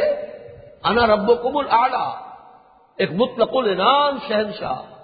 نہ صرف شہنشاہ بلکہ اوتار ہے معبودوں کا، لہذا وہ تو دیوتا ہے خود. لیکن حال یہ ہے کہ ظاہر بات ہے کہ وہ جتنے اس کے منصبدار ہیں، اس کے جو درباری ہیں، بڑے بڑے جو اس کے سپہ سالار ہیں، وہ ساتھ نہ دیں تو فرعون صاحب کی کیا طاقت ہے. یہاں تو کوئی شخص ایسا نہیں ہے کہ جس کے بارے میں آخر ہمارے صدر صاحب کو بھی تو کہنا پڑتا ہے نا میں اور میرے رفقا. اب وہ رفقا کے مرضی کے بغیر تو ادھر سے ادھر نہیں ہو سکتے. تو وہ اپنی ایک لمیٹیشن ہے ہر ایک کے ساتھ کہ ان کو راضی کر کے ان سے کچھ اوکے لے کر ہی تو بات کر سکتے ہیں، اس کے بغیر تو ممکن نہیں. تو یہاں یہ معاملہ ہے کہ اللہ کی ذات ہے العزیز، اس سے کوئی پوچھنے والا نہیں، اس کے اختیارات کے اوپر کوئی تحدید نہیں، کوئی لمیٹیشن نہیں. لیکن اس کے ساتھ وہ الرحیم بھی ہے، رحم فرمانے والا. اب یہ دونوں چیزیں جو ہے مل کر بیلنس کر رہی ہیں. عام طور پر العزیز کے ساتھ اللہ کا دوسرا نام آتا ہے الحکیم، کمال حکمت والا. اس کی اتھارٹی جو ہے انلمیٹڈ ہے لیکن وہ استعمال ہوتی ہے حکمت کے ساتھ، اس لیے کہ جہاں وہ العزیز ہے الحکیم بھی ہے. لیکن یہاں چونکہ آخرت کا ذکر ہو رہا ہے تو قیامت کے دن اختیار مطلق تو اس کا ہوگا، کوئی نہیں ہے کہ جو اس کے فیصلے کے آڑے آ سکے. لیکن یہ کہ وہ رحیم بھی ہے، وہ رحمت فرمائے گا، وہ بخشش بھی کرے گا، وہ معاف بھی کرے گا. وہ ایسا نہیں ہے کہ خوردہ گیروں کی طرح ایک ایک چیز کا پیسے کا حساب لینے کو بیٹھ جائے. اگر ایسا ہو گیا تو پھر تو کوئی بھی نہیں چھوٹ سکے گا. تو اس کی رحمت جو ہے وہ بھی یقیناً دستگیری کرے گی. ان شجرۃ الزقوم، اب یہاں سے یہ جو آخری رکوع ہے اس میں جیسا کہ اکثر جگہ پر میں نے بتایا ہے کہ اہل جنت اور اہل جہنم ان دونوں کے نقشے، دونوں کی جھلکیاں قرآن دکھاتا ہے سائملٹینیس کنٹراسٹ کا ایک ایفیکٹ پیدا کرنے کے لیے. ایک انجام یہ ہے، ایک انجام یہ ہے. یقیناً زقوم کا درخت یا پودا، یہ زقوم کیا ہے؟ تھور کا درخت جو ہے بڑا کانٹے والا اور بدبودار، اور باہر ظاہر بات ہے کہ جہنم کا درخت اس کو اب یہاں ہم نہیں سمجھ سکتے کہ وہ کیا شے ہوگا، لیکن یہ کہ کچھ نہ کچھ وہاں کی چیزوں کا ایک ہلکا سا ہمیں تصور دیے بغیر بھی گزارا نہیں. تو جو ہمارے مشاہدے میں چیزیں آتی ہیں ان سے ہمارے ذہن کو قریب لانے کی کوشش کی گئی ہے. اسی طریقے سے جنت کی نعمتوں کا معاملہ ہے. اس کی نعمتیں اصل میں تو وہ ہے کہ جن کی اصل ماہیت جو ہے وہ وہیں جا کر معلوم ہوگی، لیکن مشابہت کے ساتھ کی وجہ سے بنیاد پر کچھ الفاظ استعمال کر لیے گئے. ان شجرۃ الزقوم، یقیناً یہ تھور کا درخت جو ہے، زقوم کا درخت، طعام الاسیم، گناہ گاروں کی یہ غذا بنے گا، یہ خوراک ہوگی جہنمیوں کی. کالمہل یغلی فی البطون، اور یہ ان کے پیٹوں میں جا کر ایسے کھولے گا جیسے کہ گرم پانی کھولتا ہے. اور مہل کے معنی جو ہے یہ مختلف لوگوں نے مختلف کیے ہیں، اور غالباً یہ لفظ ایسا ہے کہ جو بہت سی چیزوں پر اس کا اطلاق ہوتا ہے. دھات کو جب پگھلا دیا جائے آگ پر تو پگھلا ہوا تانبا، اس کے لیے بھی لفظ مہل ہے. زخموں سے رسنے والا خون اور پیپ، اس کے لیے بھی لفظ استعمال ہوتا ہے. تو مختلف چیزیں جو جن میں سے ہر ایک جو ہے ایک سے ایک بڑھ کر جو ہے. اچھا، تیل کو جب گرم کیا جاتا ہے تو تیل کی جو تلچھٹ ہوتی ہے انتہائی گرم ہو جاتی ہے. تو ایک اس کا بھی اس لفظ مہل کے اندر ترجموں کے اندر وہ بھی آپ کو ملے گا. بہرحال ایک ایسی چیز کہ جس کے اندر حدت انتہائی پیدا ہو جائے. کل مہل یغلی فی البطون، وہ ان کے پیٹوں میں جا کر اس طریقے سے کھولے گا کغلی الحمیم، جیسے کہ گرم پانی کھولتا ہے. آپ نے چولہے کے اوپر کو دیگچی چڑھائی ہوئی ہے اور پانی جب وہ ابلتا ہے کھولتا ہے تو اس میں جو جوش ہوتا ہے تو ان چیزوں کے اندر تو حدت اور شدت ہے، اور اس میں کھولنے کا وہ جو جوش ہے وہ ہے حمیم کے لفظ کے اندر۔ اور پھر میں عرض کر دیتا ہوں کہ ان کی اصل حقیقت تو وہی کھلے گی، اللہ تعالیٰ بچائے، لیکن یہ کہ اللہ نے مشاہدہ کرا دینا ہے۔ سورہ مریم نے اس بات کو کھول دیا ہے، ان منکم الا واردھا، تم میں سے ہر ایک کو ہم اس پر سے ایک مرتبہ گزاریں گے، تو صحیح تھا کہ تم دیکھ لو، جو بچا لیے جائیں گے جنت میں داخل کیے جائیں گے انہیں بھی دکھا دیا جائے گا کہ یہ ہے وہ چیز جس سے بچا کر ہم نے تمہیں یہاں پہنچایا،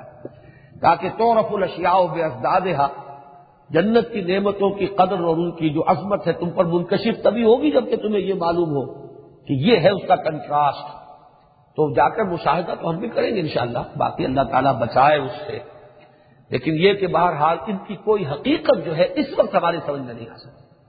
بس وہ چیز کہ جس کے تصور سے انسان کے رونگٹے کھڑے ہو جائیں، جس کا کہ تصور آدمی کرے تو ایک دفعہ جھرجھری آ جائے،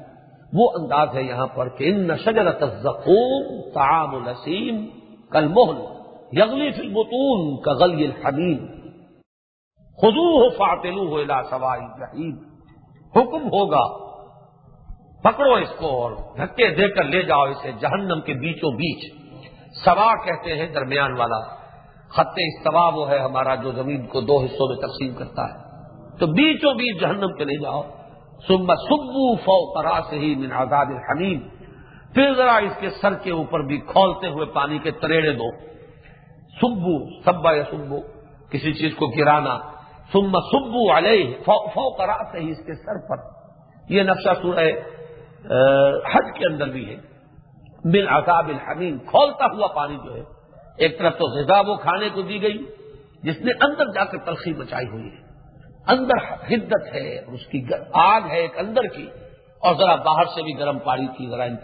ان کے سروں کے اوپر جو اس کے تریڑ دو ذوق، اور یہ کہیں گے وہ عذاب دینے والے، وہ جہنم کے فرشتے جن کے بارے میں سورہ تحریم میں آیا ہے کہ اس جہنم کے فرشتے جو ہیں وہ بڑے تند خو ہیں، بڑے سخت دل ہیں، ان کے دل پسیجیں گے نہیں، علیہا ملائکۃ غلاظ شداد لا یعصون اللہ ما امرہم ویفعلون ما یؤمرون۔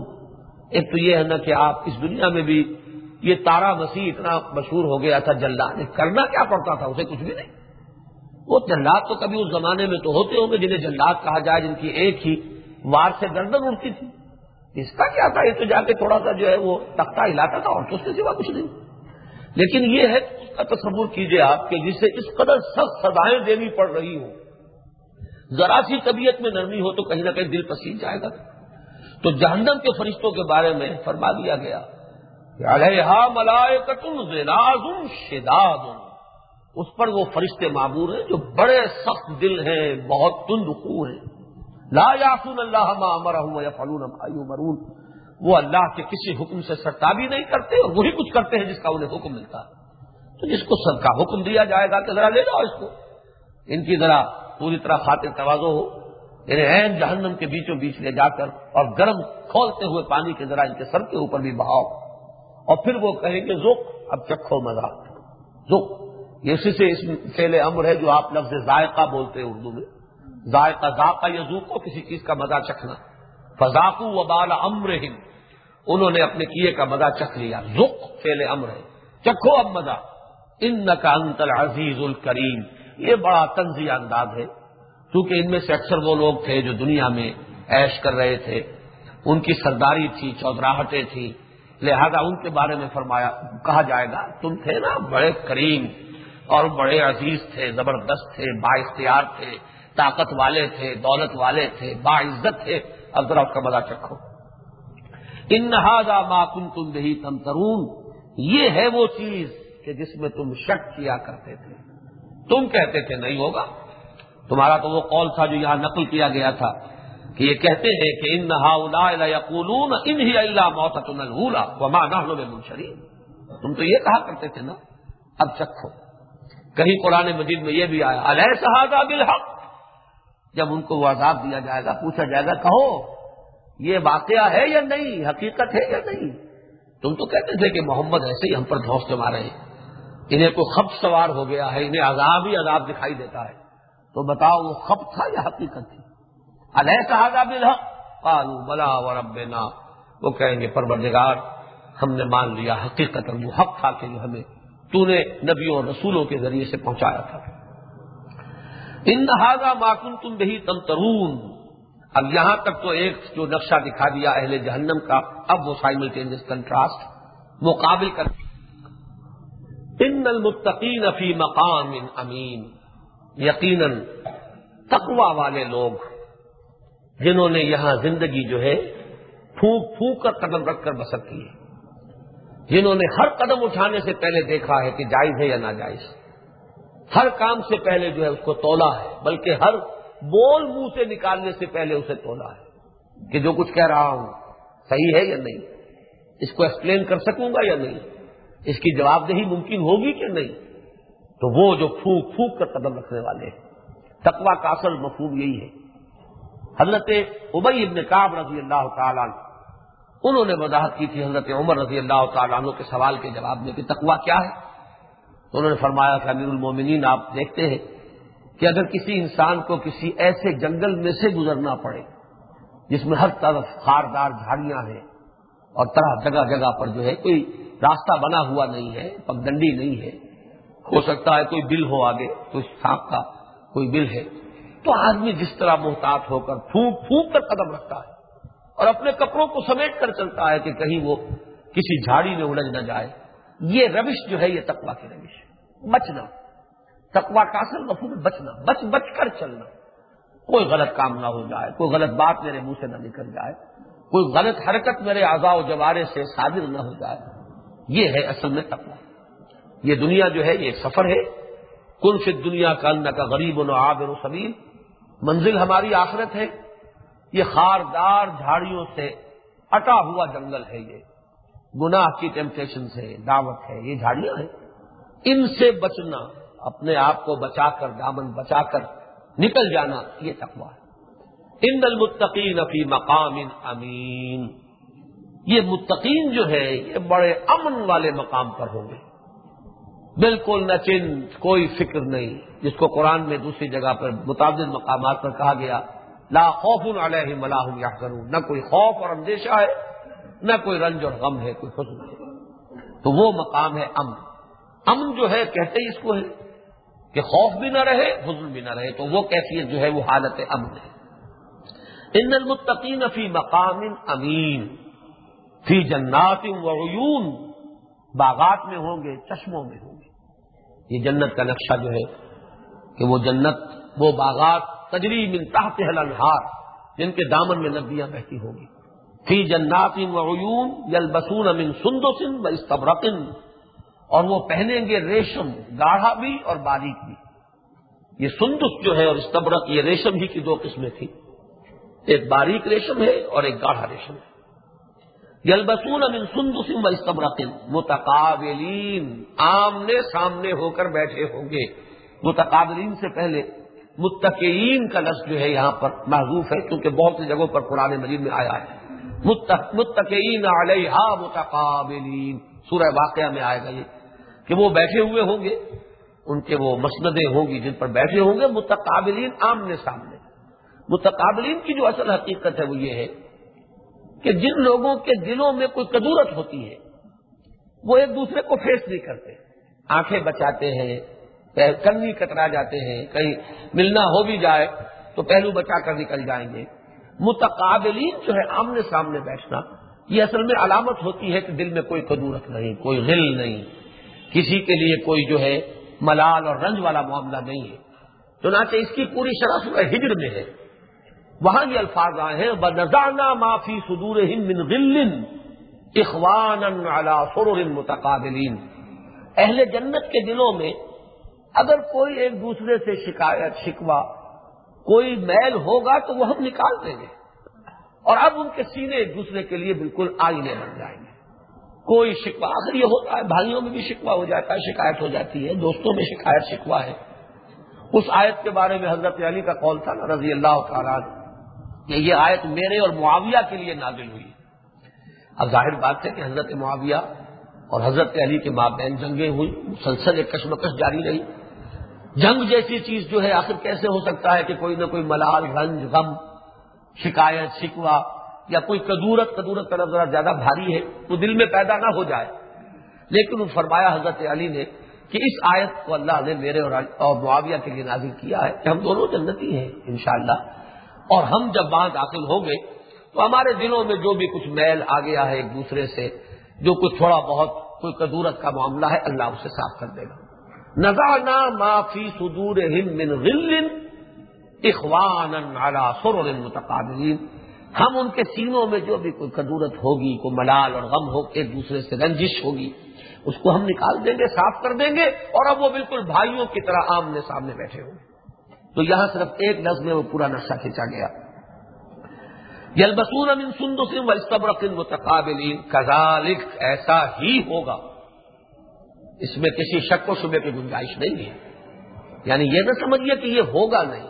صرف یہ کہ اس کی اصل حقیقت جو ہے اس کا ہم یہاں اندازہ نہیں کر سکتے، باقی ہوگا کہ اور اس کو جا کر ہم یہ محسوس کریں گے کہ ہاں یہ بات تھی جس کی خبر فلاں آیت میں دی گئی تھی، یہ حقیقت تھی جس کی تعبیر ان الفاظ میں کی گئی تھی۔ کذالک وزوجناہم بحور عین، اور ہم انہیں بیاہ دیں گے ان عورتوں سے کہ جو بڑی بڑی آنکھوں والی ہوں گی اور بہت سرخ اور سفید رنگت کی ہوں گی۔ یہ لفظ ذرا پہچان لیجئے، عین جمع ہے عینا کی، عینا، عینا کہتے ہیں اس عورت کو کہ جس کی آنکھیں بڑی بڑی ہوں، غزال چشم، اور حور کہتے ہیں، یہ جمع ہے حورا کی،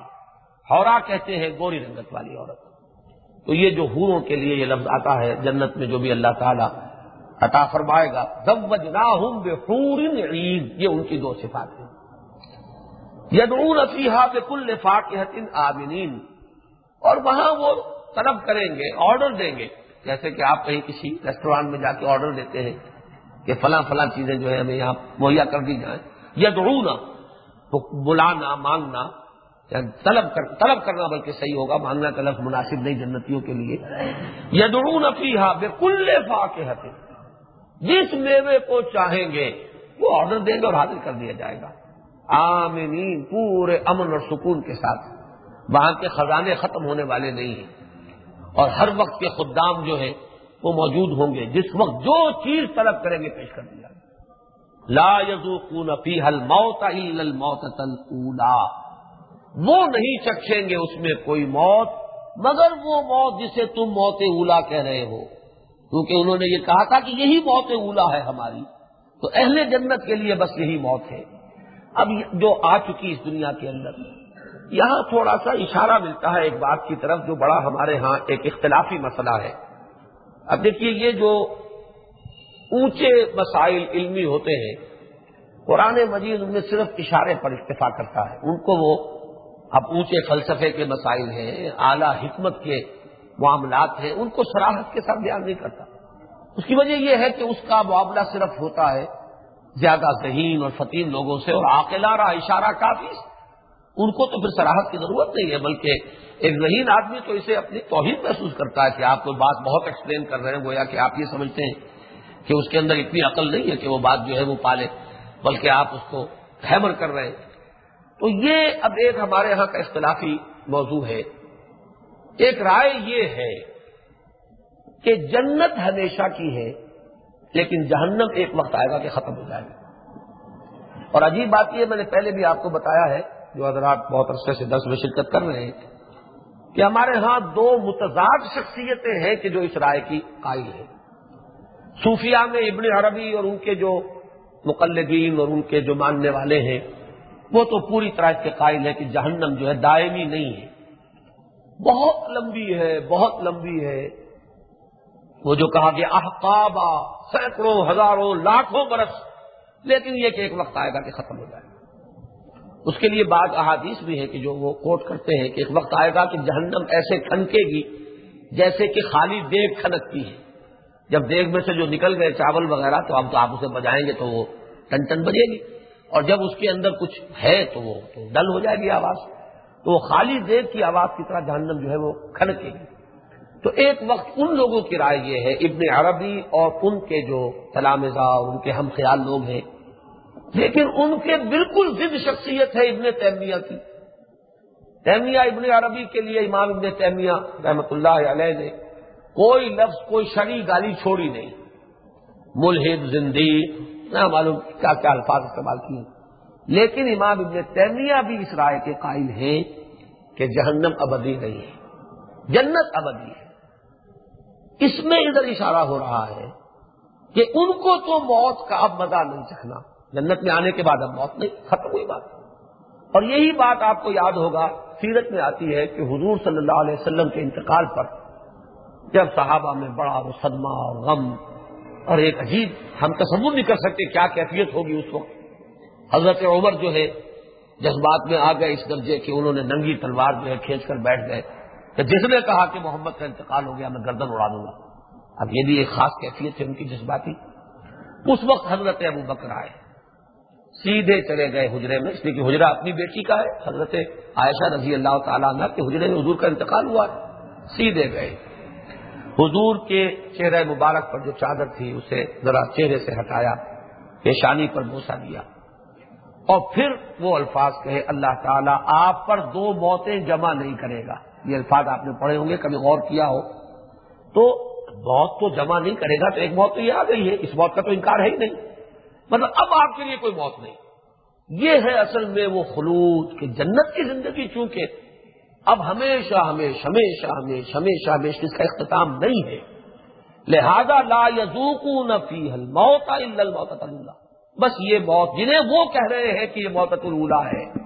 اہل جنت کو اس کے سوا کوئی موت نہیں چکھنی۔ اس سے آپ مفہوم مخالف کے طور پر یہ بات نکلتی ہے، اگرچہ احکام میں وہ مفہوم مخالف جو ہے معتبر نہیں ہے، لیکن یہاں پہ ایک اشارہ نکلتا ہے کہ جہنمیوں کو اگرچہ وہ کروڑ ہا برس کی ان کی سزا ہو جائے، لیکن بہرحال ایک وقت آئے گا کہ ان کا خاتمہ ہو جائے،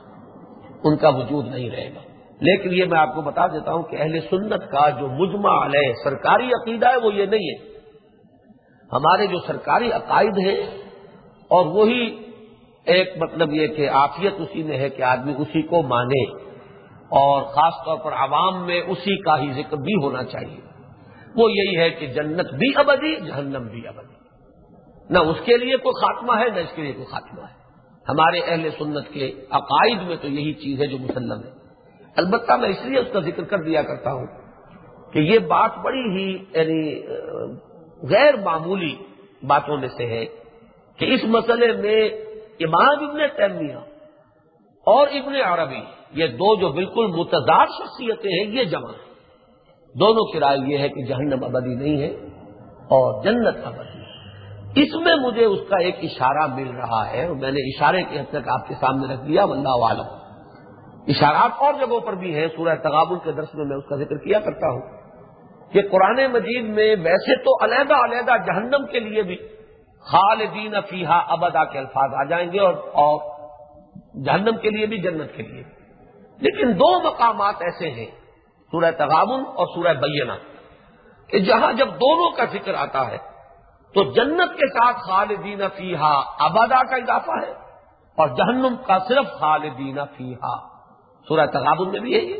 اور سورہ بینہ میں بھی۔ وہاں یہ فرمایا گیا ان الذین کفروا من اہل الکتاب والمشرکین فی نار جہنم خالدین فیہا اولئک ھم شر البریہ، یہاں لفظ ابدا مزید ایڈ نہیں کیا گیا۔ اور ان الذین آمنوا وعملوا الصالحات اولئک ھم خیر البریہ جزاؤہم عند ربہم جنات عدن تجری من تحتہا الانہار خالدین فیہا ابدا رضی اللہ عنہم ورضوا عنہ ذالک لمن خشی ربہ۔ تو اگرچہ دوسرے مقامات پر جہنم کے ساتھ بھی خلود کے بعد ابدا کا اضافہ ہے، لیکن یہ دو مقامات ایسے ہیں سورہ تغابن اور سورہ بینہ میں کہ جہاں بیک وقت دونوں کا ذکر ہے، متصلاً ذکر ہے، اور وہاں جہنم کے ساتھ ابدا کا لفظ نہیں ہے، صرف خلود پر اکتفا کی گئی، جبکہ جنت کے ذکر میں وہ خلود جمع اس کے ساتھ اضافی جو ہے ابدا کا لفظ نہیں۔ بہرحال اب یہ ہے اشارات ہیں، اس میں انسان سوچتا ہے، غور کرتا ہے۔ بہرحال یہ میں نے آپ کو بتا دیا کہ اس میں جو اہل سنت کا جو سرکاری اور اوتھینٹک جو عقیدہ ہے وہ یہی ہے کہ دونوں ابدی۔ لا یذوقون فیہا الموت الا الموتۃ الاولی ووقاہم عذاب الجحیم، اور اللہ بچا لے گا ان کو جہنم کے عذاب سے۔ فضلا من ربک، دیکھیے اس صورت میں دو جگہ یہ بات آ گئی، الا من رحم ربک، الا من رحم اللہ آ چکا ہے پہلے، یہاں بھی فرمایا فضلا من ربک، یہ فضل ہوگا تیرے رب کی طرف سے، یعنی کسی کا بھی جہنم سے چھوٹ جانا اور جنت میں داخل ہو جانا بربنائے استحقاق نہیں ہے بلکہ بربنائے فضل، اس لیے کہ ایک ہے لفظ اجر اور اسی سے لفظ اجرت بنا ہے۔ اجر اور اجرت جو ہے یہ ہے کسی کے عمل کا بدلہ، اور فضل وہ شے ہے جو بلا استحقاق کسی کی طرف سے کسی کو دے دی جائے۔ تو یہ جیسا کہ میں تفصیل سے پہلے بیان کر چکا ہوں کہ دونوں چیزوں کو ضرور سامنے رکھے، لیکن بہرحال یہاں پر اس کو زیادہ نمایاں کیا گیا ہے کہ یہ جو فرمایا گیا وَوَقَاهُمْ عَذَابَ الْجَحِيمِ، اللہ انہیں جہنم کے عذاب سے بچا لے گا، اور جنت کی جو نعمتیں جو اس تفصیل سے بیان کی ہیں ان میں انہیں داخل کرے گا، یہ سب کیا ہوگا؟ فضلا من ربک، یہ تیرے رب کی طرف سے فضل ہوگا، اس کی عطا ہے، اس کی سخاوت ہے، اس کی مغفرت ہے، اس کی دین ہے۔ ذالک هو الفوز العظیم، اور یہی ہے اصل میں سب سے بڑی کامیابی، یعنی یہ کہ جو جہنم سے بچا لیا گیا اور جنت میں داخل کر دیا گیا وہ ہے در حقیقت اصل میں کامیاب۔ فَإِنَّمَا يَسَّرْنَاهُ بِلِسَانِكَ، اب یہاں جو ہے اختتام سورہ کی یہ دو آیات جو ہے ان کا تعلق ہے آغاز سورت کی آیات سے۔ شروع میں کیا ذکر تھا؟ قرآن مجید کا اِنَّا أَنزَلْنَاهُ فِي لَيْلَةٍ مُبَارَكَةٍ، بلکہ وَالْكِتَابِ الْمُبِينِ سے بات شروع ہو گئی تھی، یہ کتاب جو روشن ہے اور واضح کر دینے والی ہے، ہم نے اس کو نازل کیا ہے ایک بڑی بابرکت رات میں۔ وہ کتاب جو ہے اب یہاں فرمایا، اس کو کہتے ہیں اس اسلوب کو العود الی البد، عود یعنی اعادہ کرنا، لوٹ جانا اس چیز سے جس سے ابتدا ہوئی تھی۔ قرآن مجید کی اکثر صورتوں میں آپ کو یہ اسلوب ملے گا، جس بات سے گفتگو شروع ہوئی ساری ادھر ادھر بحث جو ہے مختلف گوشوں میں پھیلی اور پھر سمجھ کر اسی بات کے اوپر آ گئی، اور اسی کے دوبارہ ذکر پر اور یاد دہانی پر سورہ مبارکہ جو ہے اس کا اختتام ہوا۔ فَإِنَّمَا يَسَّرْنَاهُ بِلِسَانِكَ، تو اے نبی، اے محمد صلی اللہ علیہ وسلم، ہم نے اس قرآن کو آسان کر دیا ہے آپ کی زبان پر یا آپ کی زبان میں، یعنی یہ کہ جو آپ کی زبان ہے، جو قریش کی نہایت ستھری زبان ہے، پورے عرب میں قریش کی زبان کو مانا جاتا تھا۔ جیسے آپ کو معلوم ہے نا کہ اردو کا کتنا جھگڑا رہتا تھا، اردو لکھنؤ کی اردو اور ہے اور دلی کی اردو اور ہے اور لاہور کی اردو کا اپنا مزاج ہے۔ بہرحال ویسے تو جو کلاسیکل جو اردو ہے اور جس میں کہ جو واقعی ایک دوسرے کے مقابلے میں آتے تھے اہل زبان ہونے کی حیثیت سے، وہ تو لکھنوی اور دہلوی تھے، لیکن یہ مانا ہے بعد میں لوگوں نے کہ لاہور نے بھی ایک اپنا خاص سٹائل جو ہے وہ ایجاد کیا ہے اور ایک مقام ہے اور ایک مرتبہ ہے اردو کے اعتبار سے جو سرزمین لاہور کو حاصل ہوا، اس لیے کہ مولانا ظفر علی خان ان کے بارے میں تو واقعہ یہ ہے کہ بہت سے لوگ جو ہے لوہا مان جاتے ہیں کہ کتنے ہی اہل زبان ہیں کہ جو ان کے آگے جو ہے وہ پانی بھریں گے، جس درجے کی انہوں نے ٹکسالی زبان جو ہے اپنے یہاں استعمال کی۔ اسی طریقے سے علامہ اقبال، پھر یہاں کی اردو صحافت کا اپنا ایک مزاج، یہاں کے اردو جرائد اور رسائل، لیکن یہ کہ بہرحال اردو میں فرق ہے۔ اسی طریقے سے عرب کی زبان عربی تھی، لیکن یہ کہ عربی بہت مختلف قسم کی عربی، لہجوں کا اختلاف، لیکن اس میں سب سے زیادہ معیاری زبان جو ہے وہ قریش کی تھی۔ اور قریش بھی پھر یہ کہ اپنی زبان کو، چونکہ بڑے شہروں میں تو باہر سے آنے والوں کی آمد و رفت رہے گی، ان کے اندر گھل مل کر کچھ نہ کچھ زبان گڑبڑ ہو جاتی ہے، تو ان کے ہاں جو یہ روایت تھا کہ اپنے بچوں کو وہ صحرا میں بھیج دیتے تھے تاکہ وہ جو اصل میں صحرا کی بدوی زبان ہے، پختہ اور خالص زبان،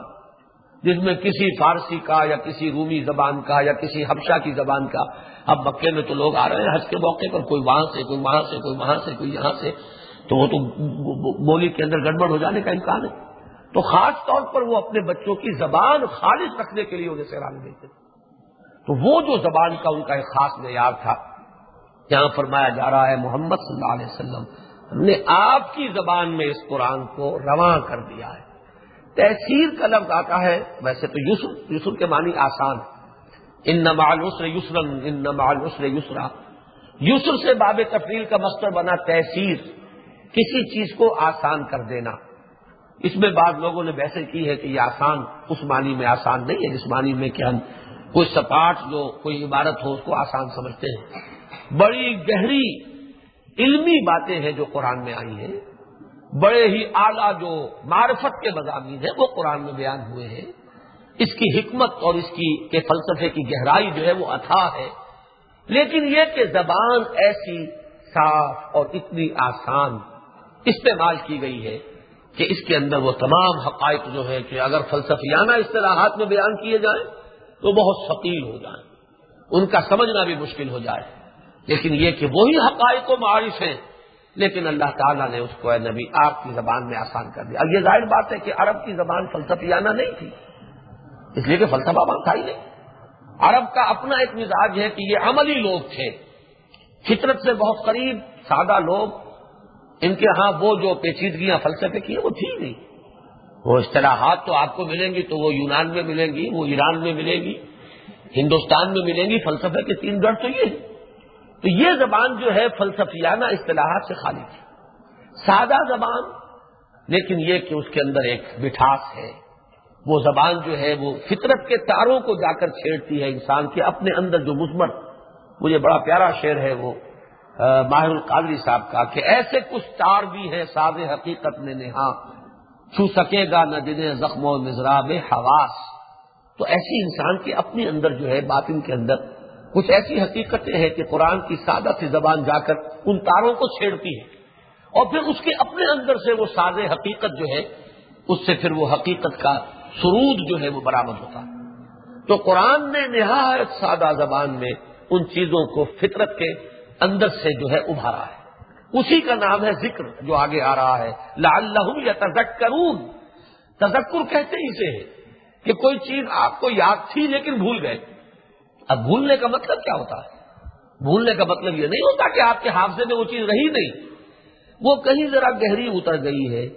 میں اس کے لیے لفظ استعمال کیا کرتا ہوں محافظ خانہ. یہ ڈسٹرکٹ کورٹس کے اندر ہوتے ہیں، وہ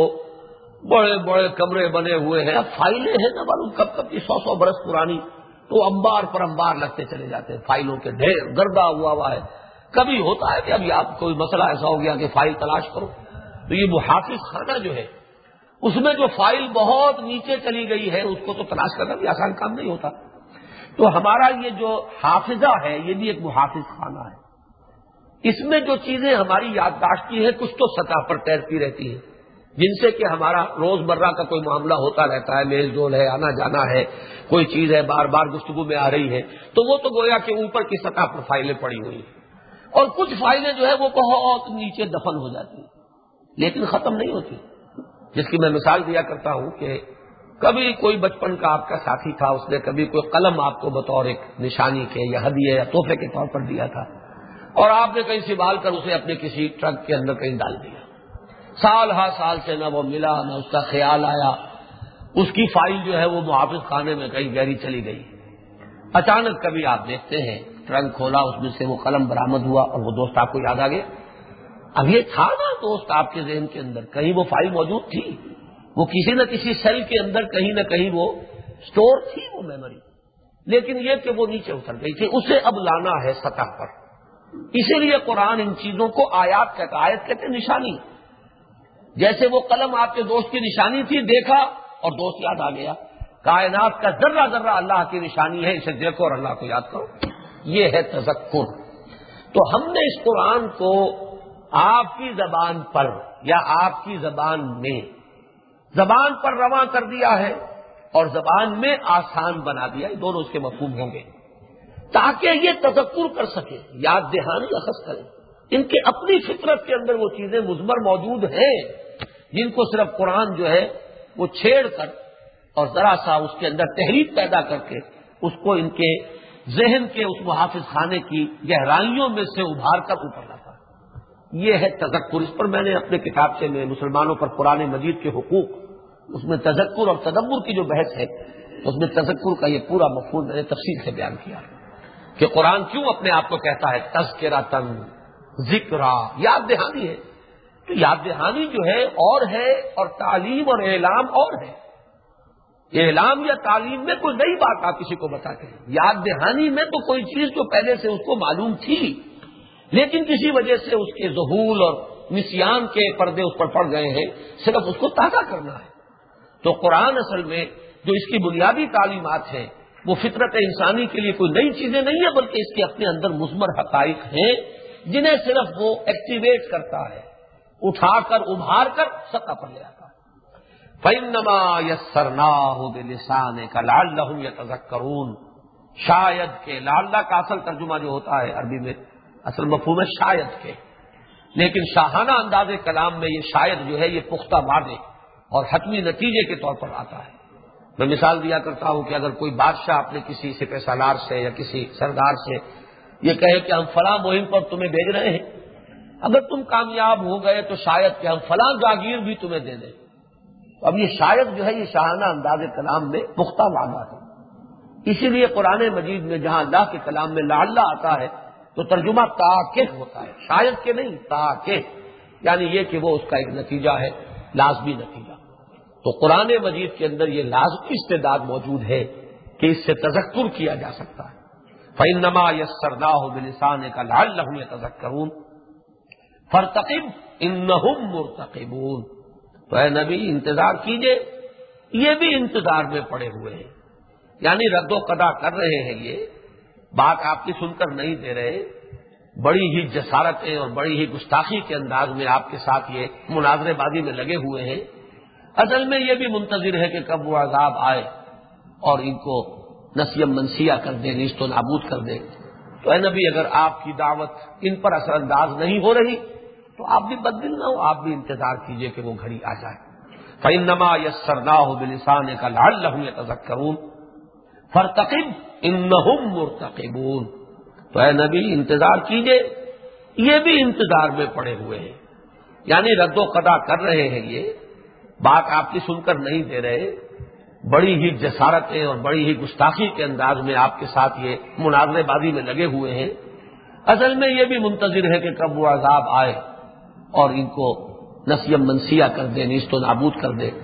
تو اے نبی اگر آپ کی دعوت ان پر اثر انداز نہیں ہو رہی تو آپ بھی بددل نہ ہو، آپ بھی انتظار کیجئے کہ وہ گھڑی آ جائے۔ تو یہ جیسے کہ سورہ الف لام میم سجدہ، جو اس طرح سجدہ کہتے ہیں، وہاں وہ بھی ختم ہوتی ہے اسی پر، وانتظر انہم ینتظرون، اے نبی آپ بھی انتظار کیجئے، یہ بھی انتظار کر رہے ہیں۔ مطلب یہ کہ بددل ہو کر یا مایوس ہو کر